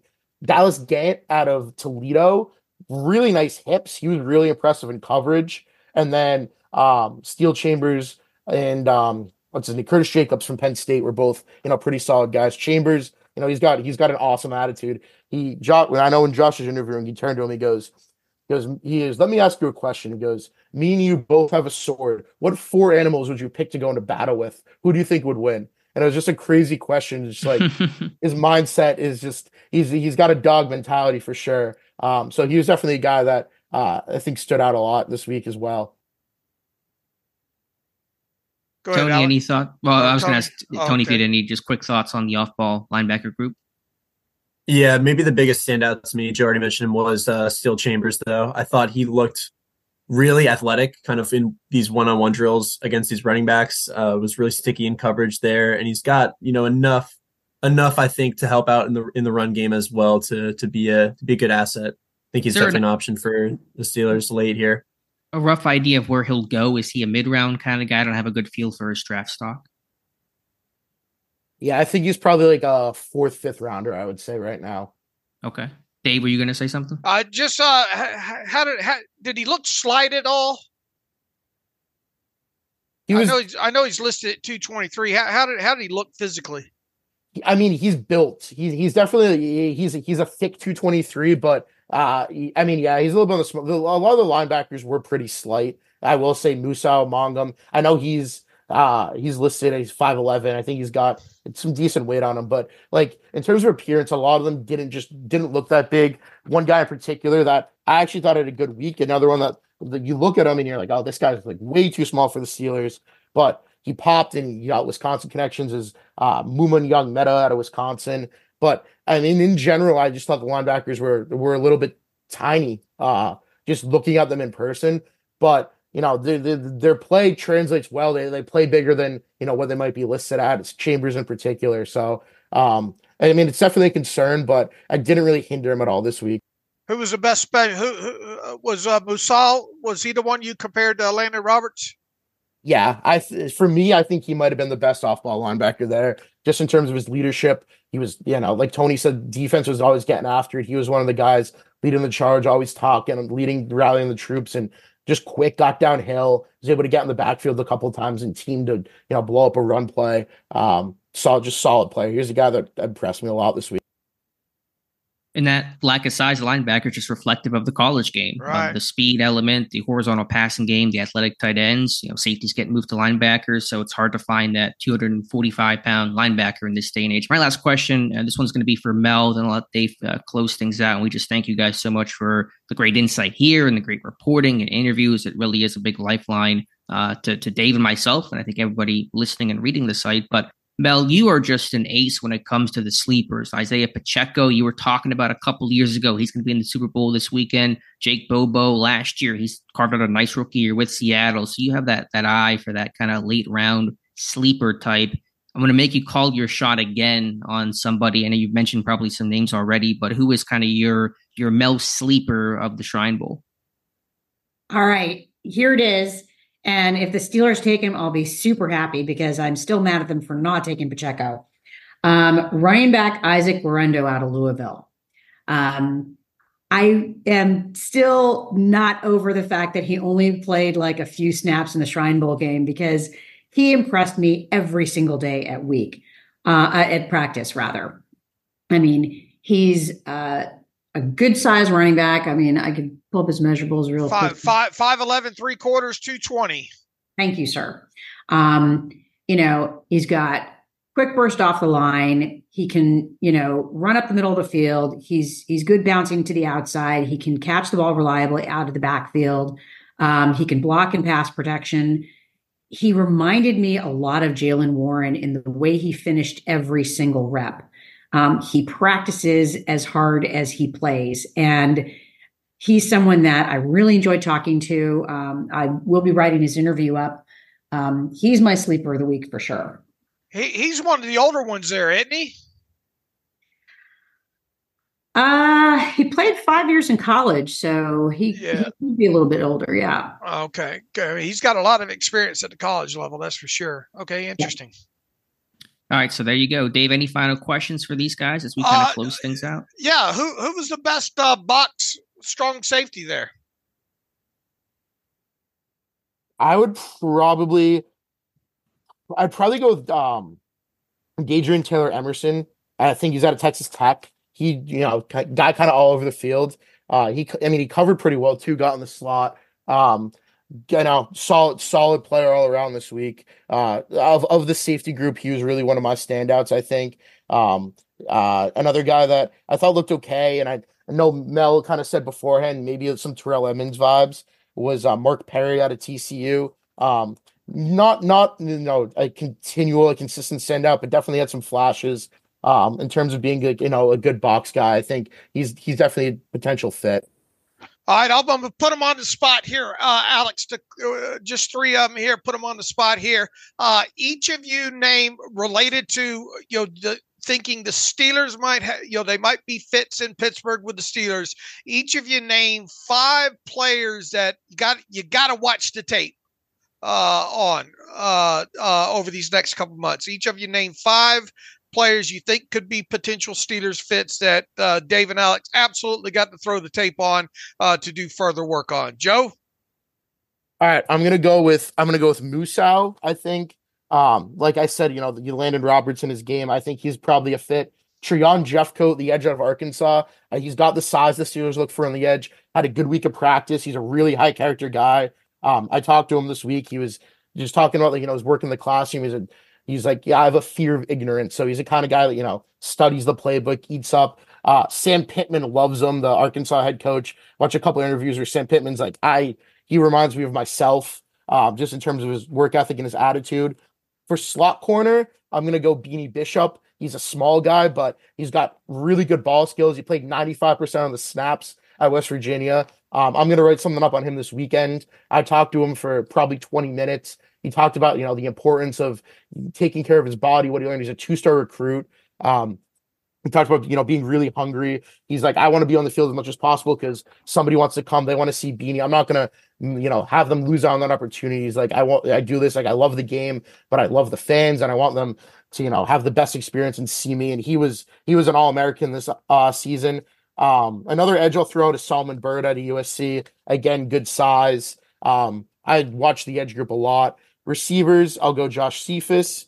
I think that gives me 4. I talked about Cephas a lot, but again, good size, fluid route runner. And then the 5th, I'll go Mikey Victor because he fits the cornerback prototype. Long, good in coverage. I thought he was impressive throughout the week. So yeah, those I think would be my 5 right now. And just for a 6th, just in case they go guard, a guy we haven't touched on at all, but I thought was a real standout this week. I think I wrote that I think he'd be my Juice Scruggs. Like last year, had a good week at the Shrine Bowl, good week of the Combine, became a 2nd-round pick. Is Mason McCormick out of South Dakota State. 6'4", I think he's 315, 320, something around there. I thought he was awesome all week. He locked up defenders, really good hips, really good power, just fluid mover at guard.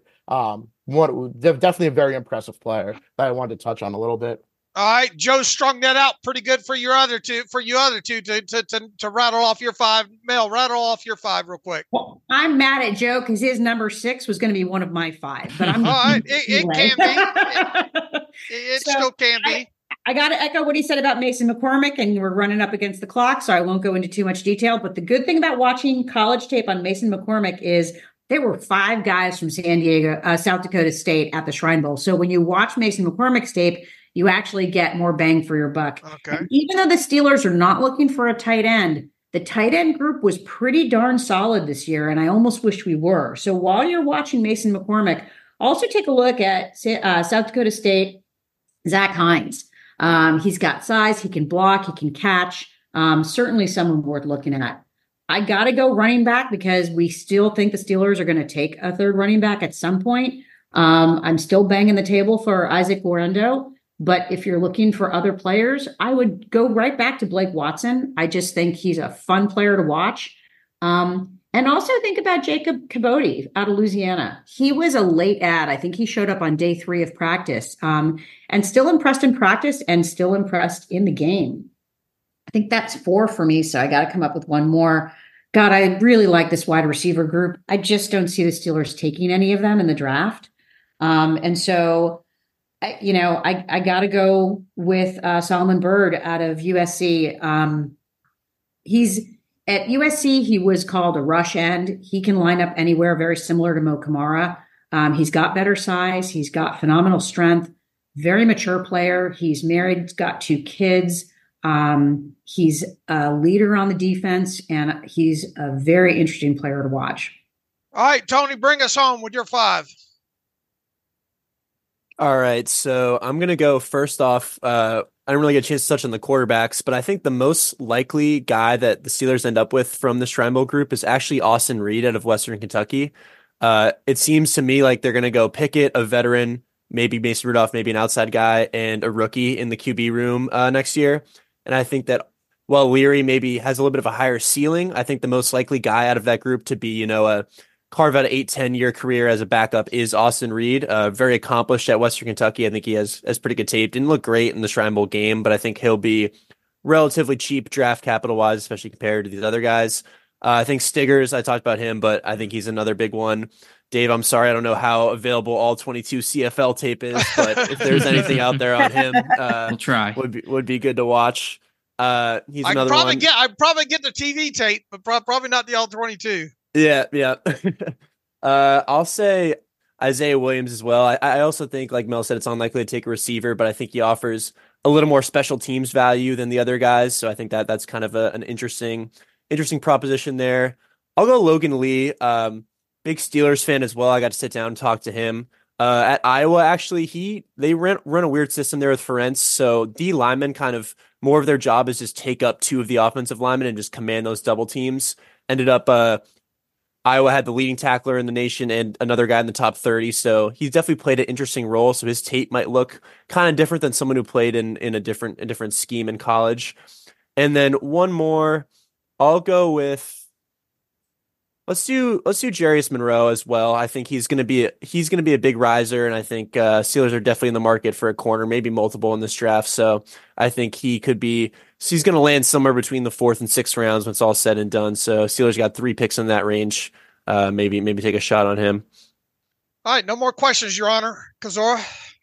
All right, guys. Fantastic information. Again, we thank you so much. We'll try to get Josh Kearney on a little bit later here. This draft season couldn't make it today, but he did a great job too down in Frisco, Texas. So Joe, Tony, Mel, really appreciate you guys very much. Absolutely. And just tremendous coverage this year.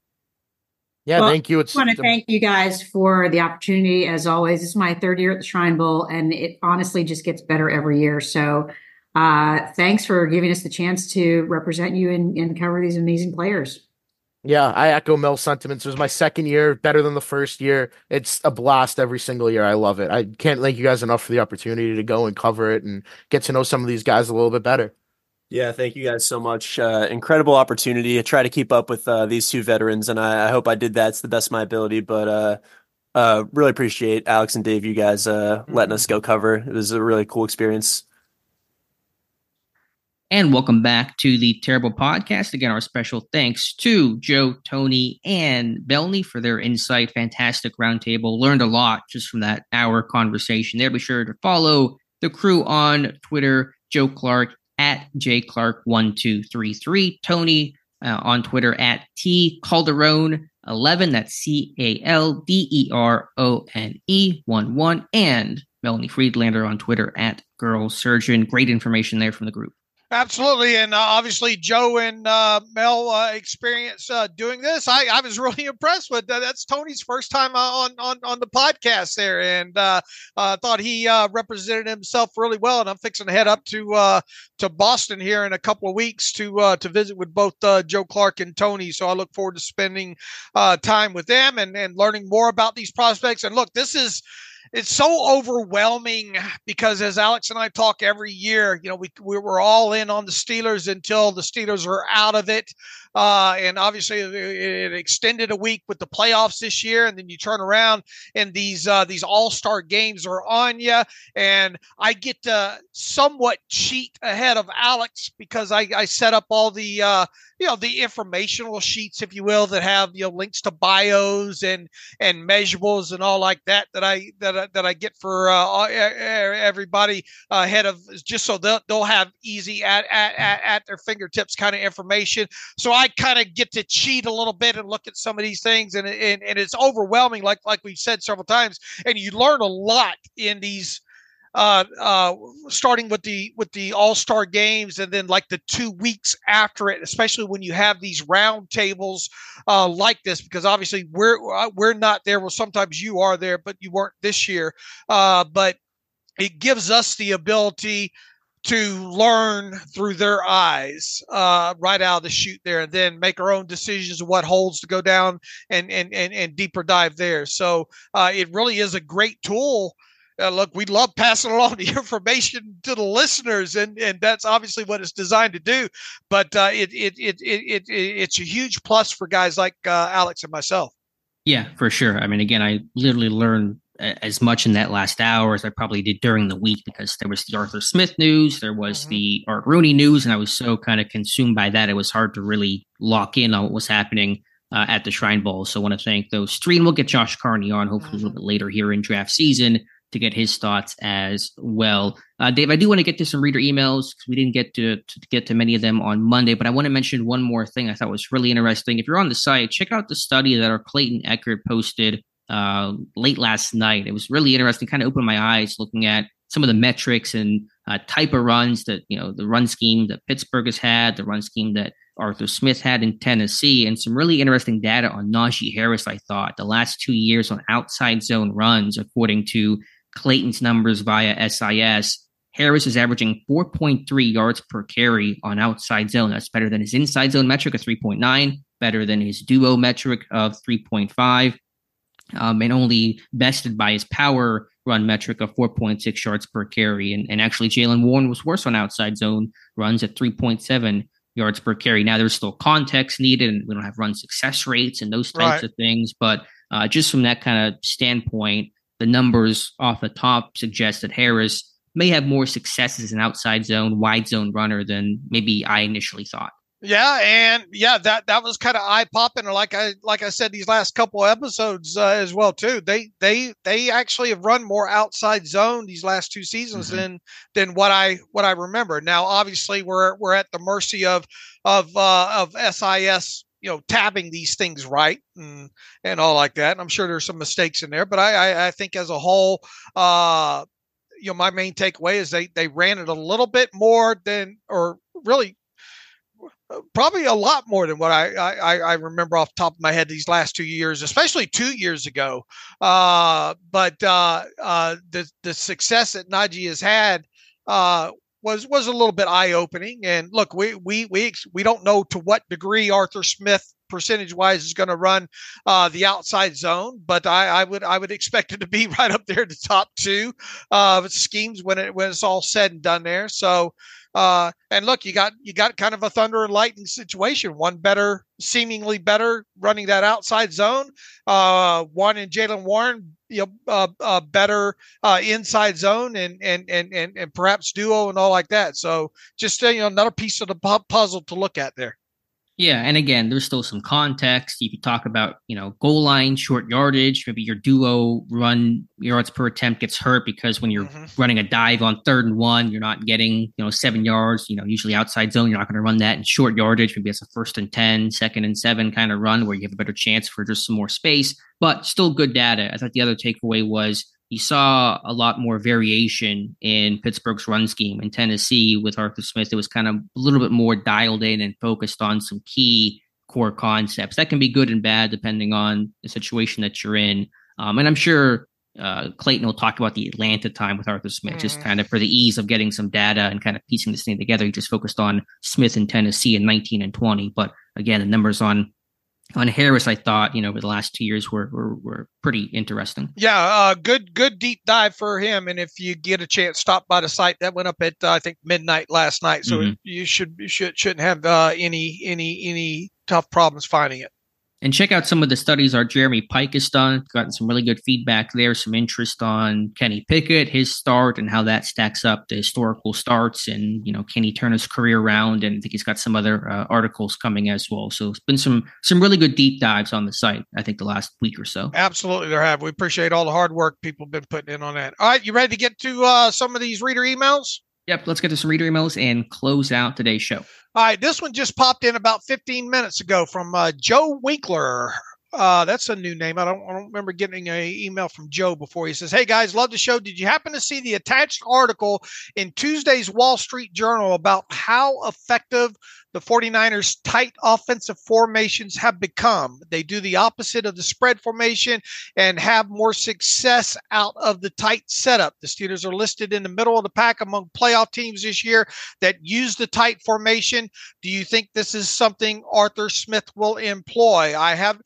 Thank you, A, for including that article. I did not have a chance to read it before coming on the show. I will read it, but I think we've talked a little bit already about the Steelers' use of we forgot to mention those two tight ends that they worked out as well too. One of them both of them have links, I think, to Arthur Smith. We'll mention that here in a minute here. But obviously we think that this team's going to use heavier personnel groupings. I think one of the things that you put in the big book on Arthur Smith was the length of formation, right? Yeah, the condensed sets, the width of the formation. I didn't have at the time great 2023 data, so if that article has it, then I'll certainly take a look. But based on 2022, 2021, generally speaking, Pittsburgh had some of the wider formations, utilizing kind of spreading the field out pre-snap more than most teams. Atlanta, one of the tighter sets, around top 5, top 7, tightest, and that kind of comes from that, Matt LaFleur, Shanahan background where Smith has dabbled a bit, coaching, working alongside LaFleur in 2018 when he was at the OC in Tennessee, LaFleur was. So, I think the hallmark of this offense, and I was going through some Falcons tape last night, you're going to see that formation kind of condense and tighten up and have much more reduced splits for the receivers than you've seen in Pittsburgh. Joe, I appreciate you sending that to me, and he's got the whole PDF article here. Alex, I'll forward that to you as well too. Can't comment on it because obviously neither one of us have read it, but man, I certainly do appreciate Joe forwarding that along to us here. Nick writes in, "Alex and Dave, it's crystal clear that Presley Harvin is not the Steelers' long-term answer at punter. We all know they will be bringing in some outside guys to compete for the job. Why not take a swing at Matt Ariza instead of drafting another punter?" He says, "I've watched some highlights and he's got a boot," he says. "I know he was involved in some serious allegations, but at this point, no charges have been filed and he appears clear of any wrongdoing. Would it kill the Steelers to bring him into camp on a cheap veteran deal? Looking forward to all the draft content," Nick Shuley writes in. Nick, look, I mean, I remember that guy, the punt guy. I mean, going back, obviously a couple of years ago there. I guess, look, I mean, am I opposed to bringing in numerous amounts of legs during the offseason? Absolutely not. It does make you wonder what and I've loosely followed the off the field stuff with him and what all has transpired. I think so far, it doesn't. He's still unsigned though. Right. I wonder why that is. Because of his college tape.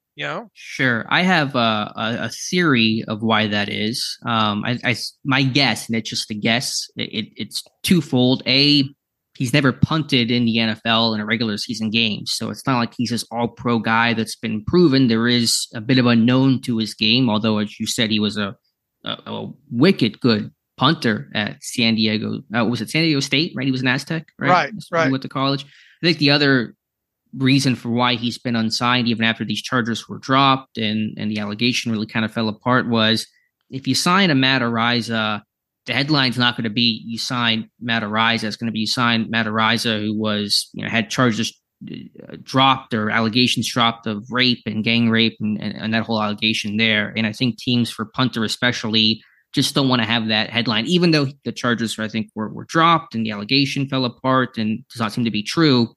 And that's, unfortunate for Araiza because apparently he's done nothing wrong here. But I think for teams, for a punter, you bring that guy in that's going to come with still some baggage, even though the allegations were apparently false. So that, again, not saying that's fair, but I just think that's the team's calculation of it's not worth it for a punter to come in when you're going to have all those still headlines, references, and storylines that are going to come along with it. Yeah, and that's kind of where I was going there is for someone that had such a great leg and was touted so much, even at this point, because we've been a couple of weeks removed now from that news, haven't we, on him? It's been months, I think. Okay. It's been a long time. It's been a while at least. You would think, why wouldn't he have signed a futures contract with somebody? Or is he just, or maybe teams are after him. He's just waiting to see how things pan out. But you would think he'd want to get on a team sooner rather than later. So the only way I can answer that question is with another question would be, why has no team signed him yet?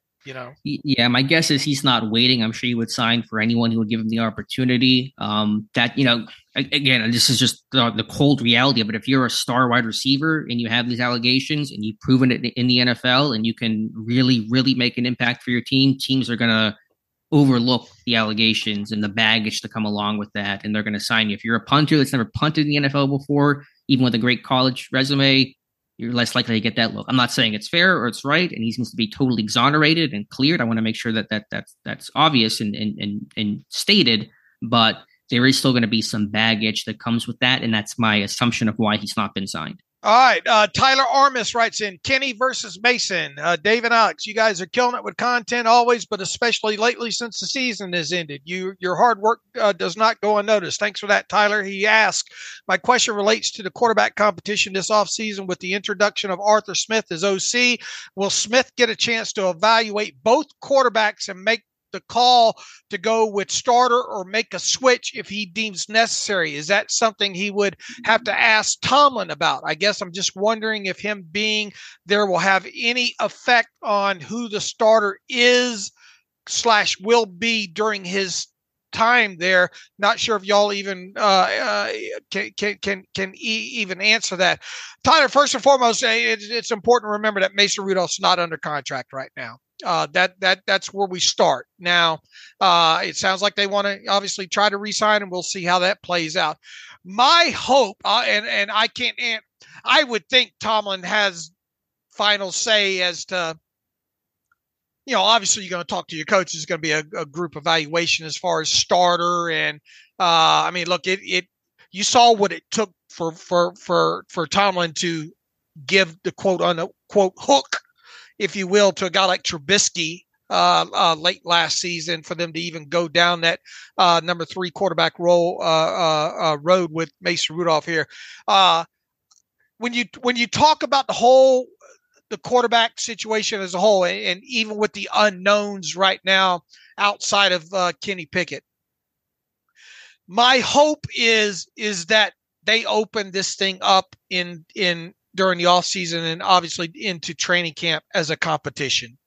And nobody is declared anything until they get through that process. Now, obviously, if you go out there and we talked about Justin Fields, if you go out there and if you spend any kind of money or draft capital or pedigree and back it up with a 5th-year option or whatnot, it goes without saying. If you're going down that road, you're going to know who the quarterback's going to be, at least week 1 there. But let's assume, which is dangerous to do, let's assume that the room includes Kenny Pickett, Mason Rudolph, and somebody else. My hope is that they go into this thing making somebody earn that week 1 job. That's what I hope so too. They should. I don't think it should be given. I don't think Pickett has done enough to be just handed the job, and that seems to be the assessment that Pittsburgh, Tomlin and Rooney have so far. Well, I think the starting quarterback, Mitch Trubisky, was week 1 starter for his first season because of that contract. Right. I mean, yeah, and they didn't want to have Pickett start right away. They were hoping to give him some time on the bench to learn and watch and grow before putting him on the field. So I think contract will shed a lot of light on it. However, if you brought back Mason Rudolph on a contract even similar to what, say, Mitch's was when he had first initially signed, I think there's still enough leeway there where you can make it a competition. At what point, what average yearly value does Mason Rudolph become the automatic starter? You know what I'm saying? Sure. Yeah, I don't know that number. I don't think he's going to sign a contract in Pittsburgh that's going to make him the automatic starter from a monetary standpoint.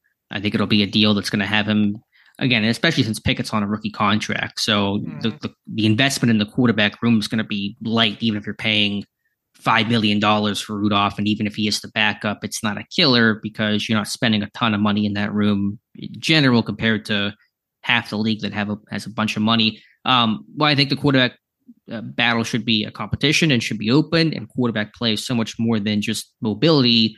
Smith's offenses, generally speaking, have favored quarterbacks who can move. They can make plays with their legs. They can get out in space on rollouts and boots off their wide zone play action. I do think from that standpoint, it fits Pickett better than Rudolph. Not that it guarantees it for Pickett, and Smith had Matt Ryan in 2021, and so you can adjust your offense and your concepts, but just watching it, Tannehill, Mariota, Ritter, etc., there's always kind of an element of quarterback mobility and the concepts that Smith likes to run, and that does, I think, give Pickett an initial edge going into the summer. All right, Rob Enos from SoCal. Dave and Alex, realize it's too early to ask this hypothetical question, but when the Steelers are on the clock at 20, Cooper DeJean, is it DeJean or I don't know exactly how to pronounce it. I know who he is. The Iowa. Jackson Powers Johnson, who we all know who that is at this point, and Tyler Guyton are all available. The Steelers did not sign. I guess he's inferring the Steelers did not sign a starting cornerback, center, or tackle before the draft. Who would you choose at 20? Who do you think the Steelers would choose? Do you think a trade down for extra picks would be the choice for the Steelers? Boy, you want to talk about a hypothetical? Yeah, Rob, that definitely is one.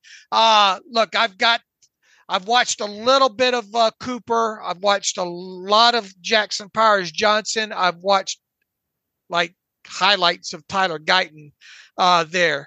I will just say this where I'm at right now in this thing. This team needs a center.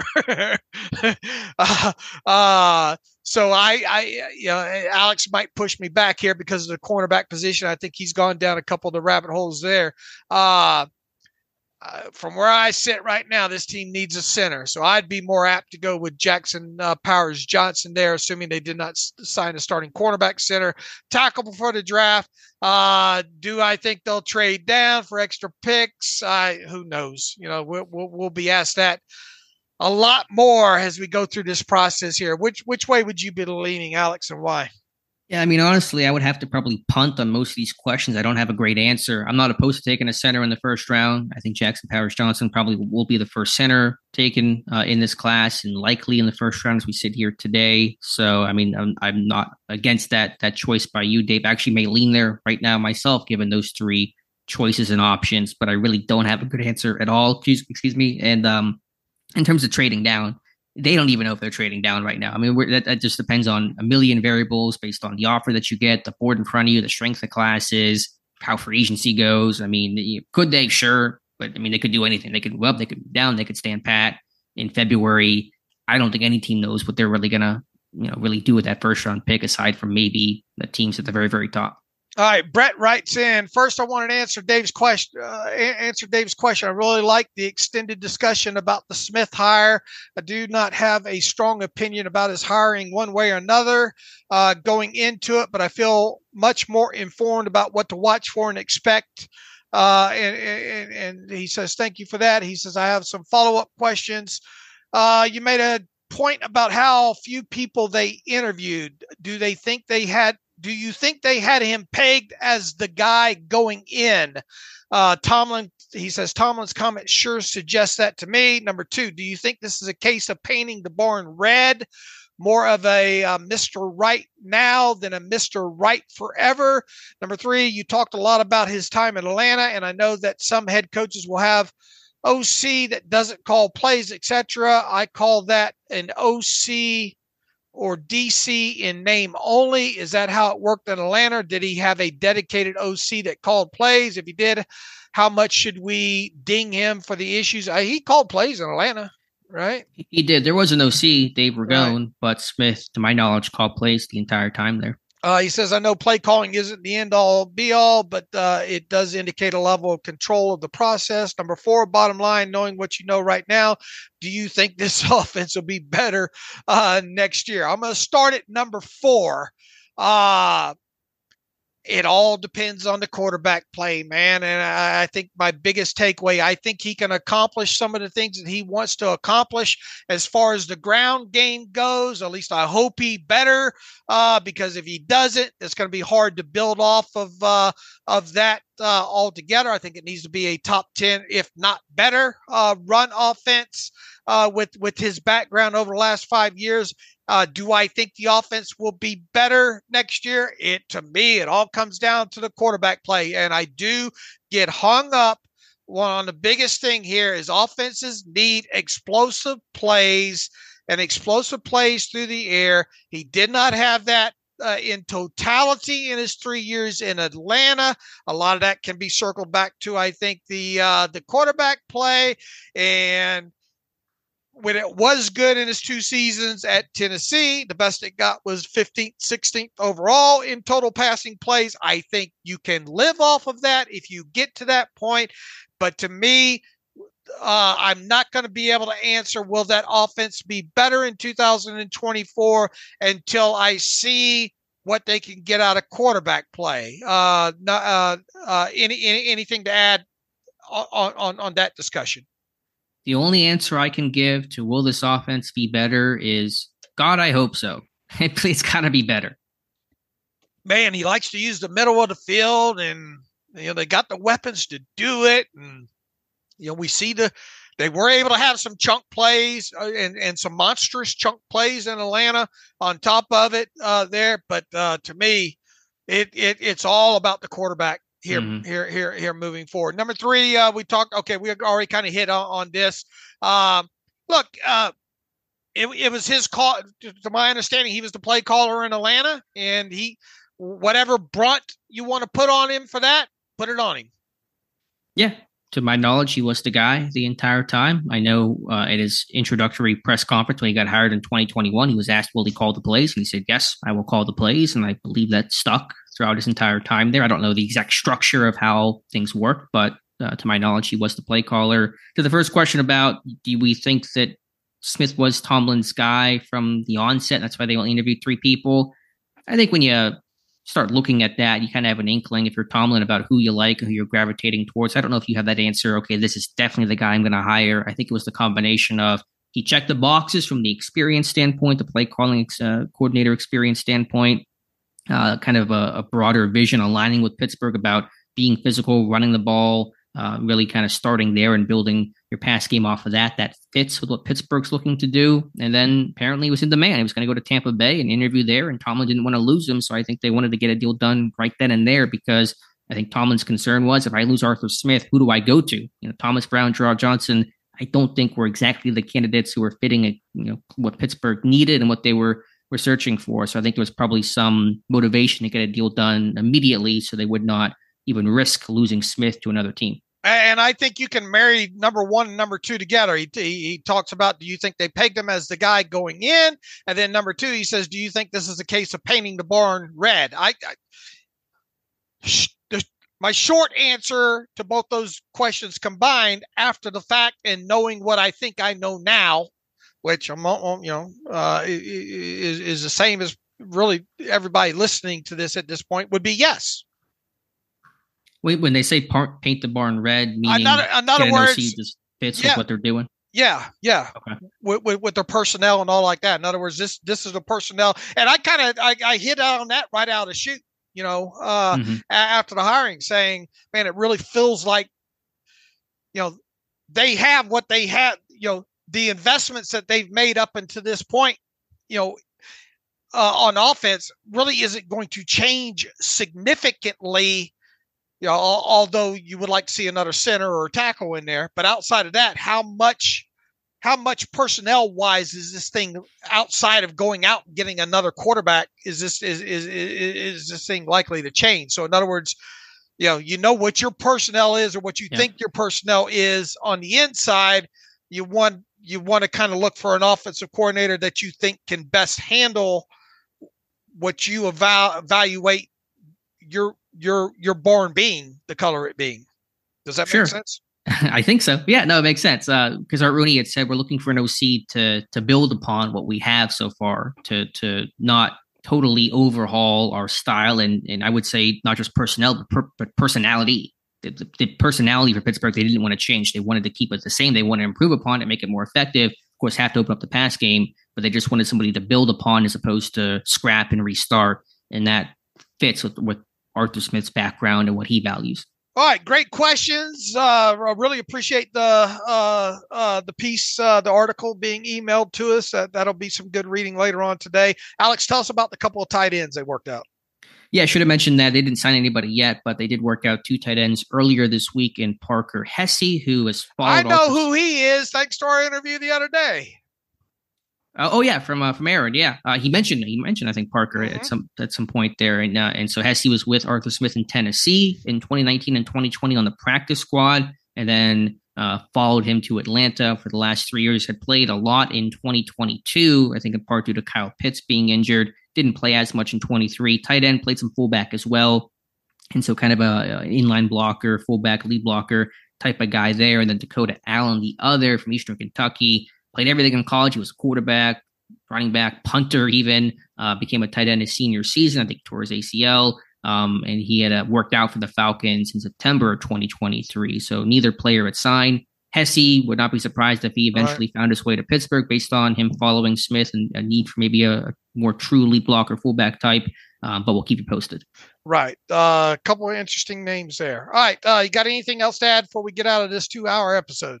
Yeah, just one quick note for the morning. I hope to have a video on the site. I was going back, and I'm really kind of getting to my Falcons tape study. And I started with the 2022 game against Pittsburgh just to watch that game. I had that tape easily pulled up. And there was one really interesting thing that Arthur Smith did about kind of layering plays and constraint plays and building off of one call that became 7 different plays. And it was really interesting. So I'll have a video kind of breaking that down hopefully for the morning. All right. I look forward to that. Good job, Alex. We got 2 hours. Good talk with the roundtable there. We appreciate our contributors sitting in on that. Alex and I will be back on Friday. I have a feeling we'll be talking about previewing the Super Bowl and giving our picks for that. Are we going to have another roundtable Friday or no? Yeah, we'll have the Senior Bowl. We'll have Ross McCorkle and Jonathan Heitritter on to talk Senior Bowl. All right. That should be fun as well, too. All right. In the meantime, you can follow me on Twitter/X at Steelers Depot. Follow Alex Kozora at Alex_Kozora. You guys already do that. Follow at Terrible Podcast at Terrible Podcast. Email the show, theterriblepodcast@gmail.com. If you like what we do and want to donate to the cause, SteelersDepot.com, hit the donate button. Also had a lot of ad-free signups the last last week here. Thank you everybody for that. If you don't know what that is, it's an ad-free version of Steelers Depot for $25, and that is for 1 full year. Now we're going to be going up on that price. We got to get some, a few bugs worked out with the plug-in and all like that. But it's an extreme value. We're probably going to be raising the price on that around draft time or thereabouts. We haven't decided completely what the price will be, what the time frame will be, but a price increase that is coming. So you can nip that in the bud and get one ahead of that happening there. A lot of people took advantage of that thanks to the post Alex did this past week. So until Friday, as always, thanks for listening to the Terrible Podcast with Dave and Alex.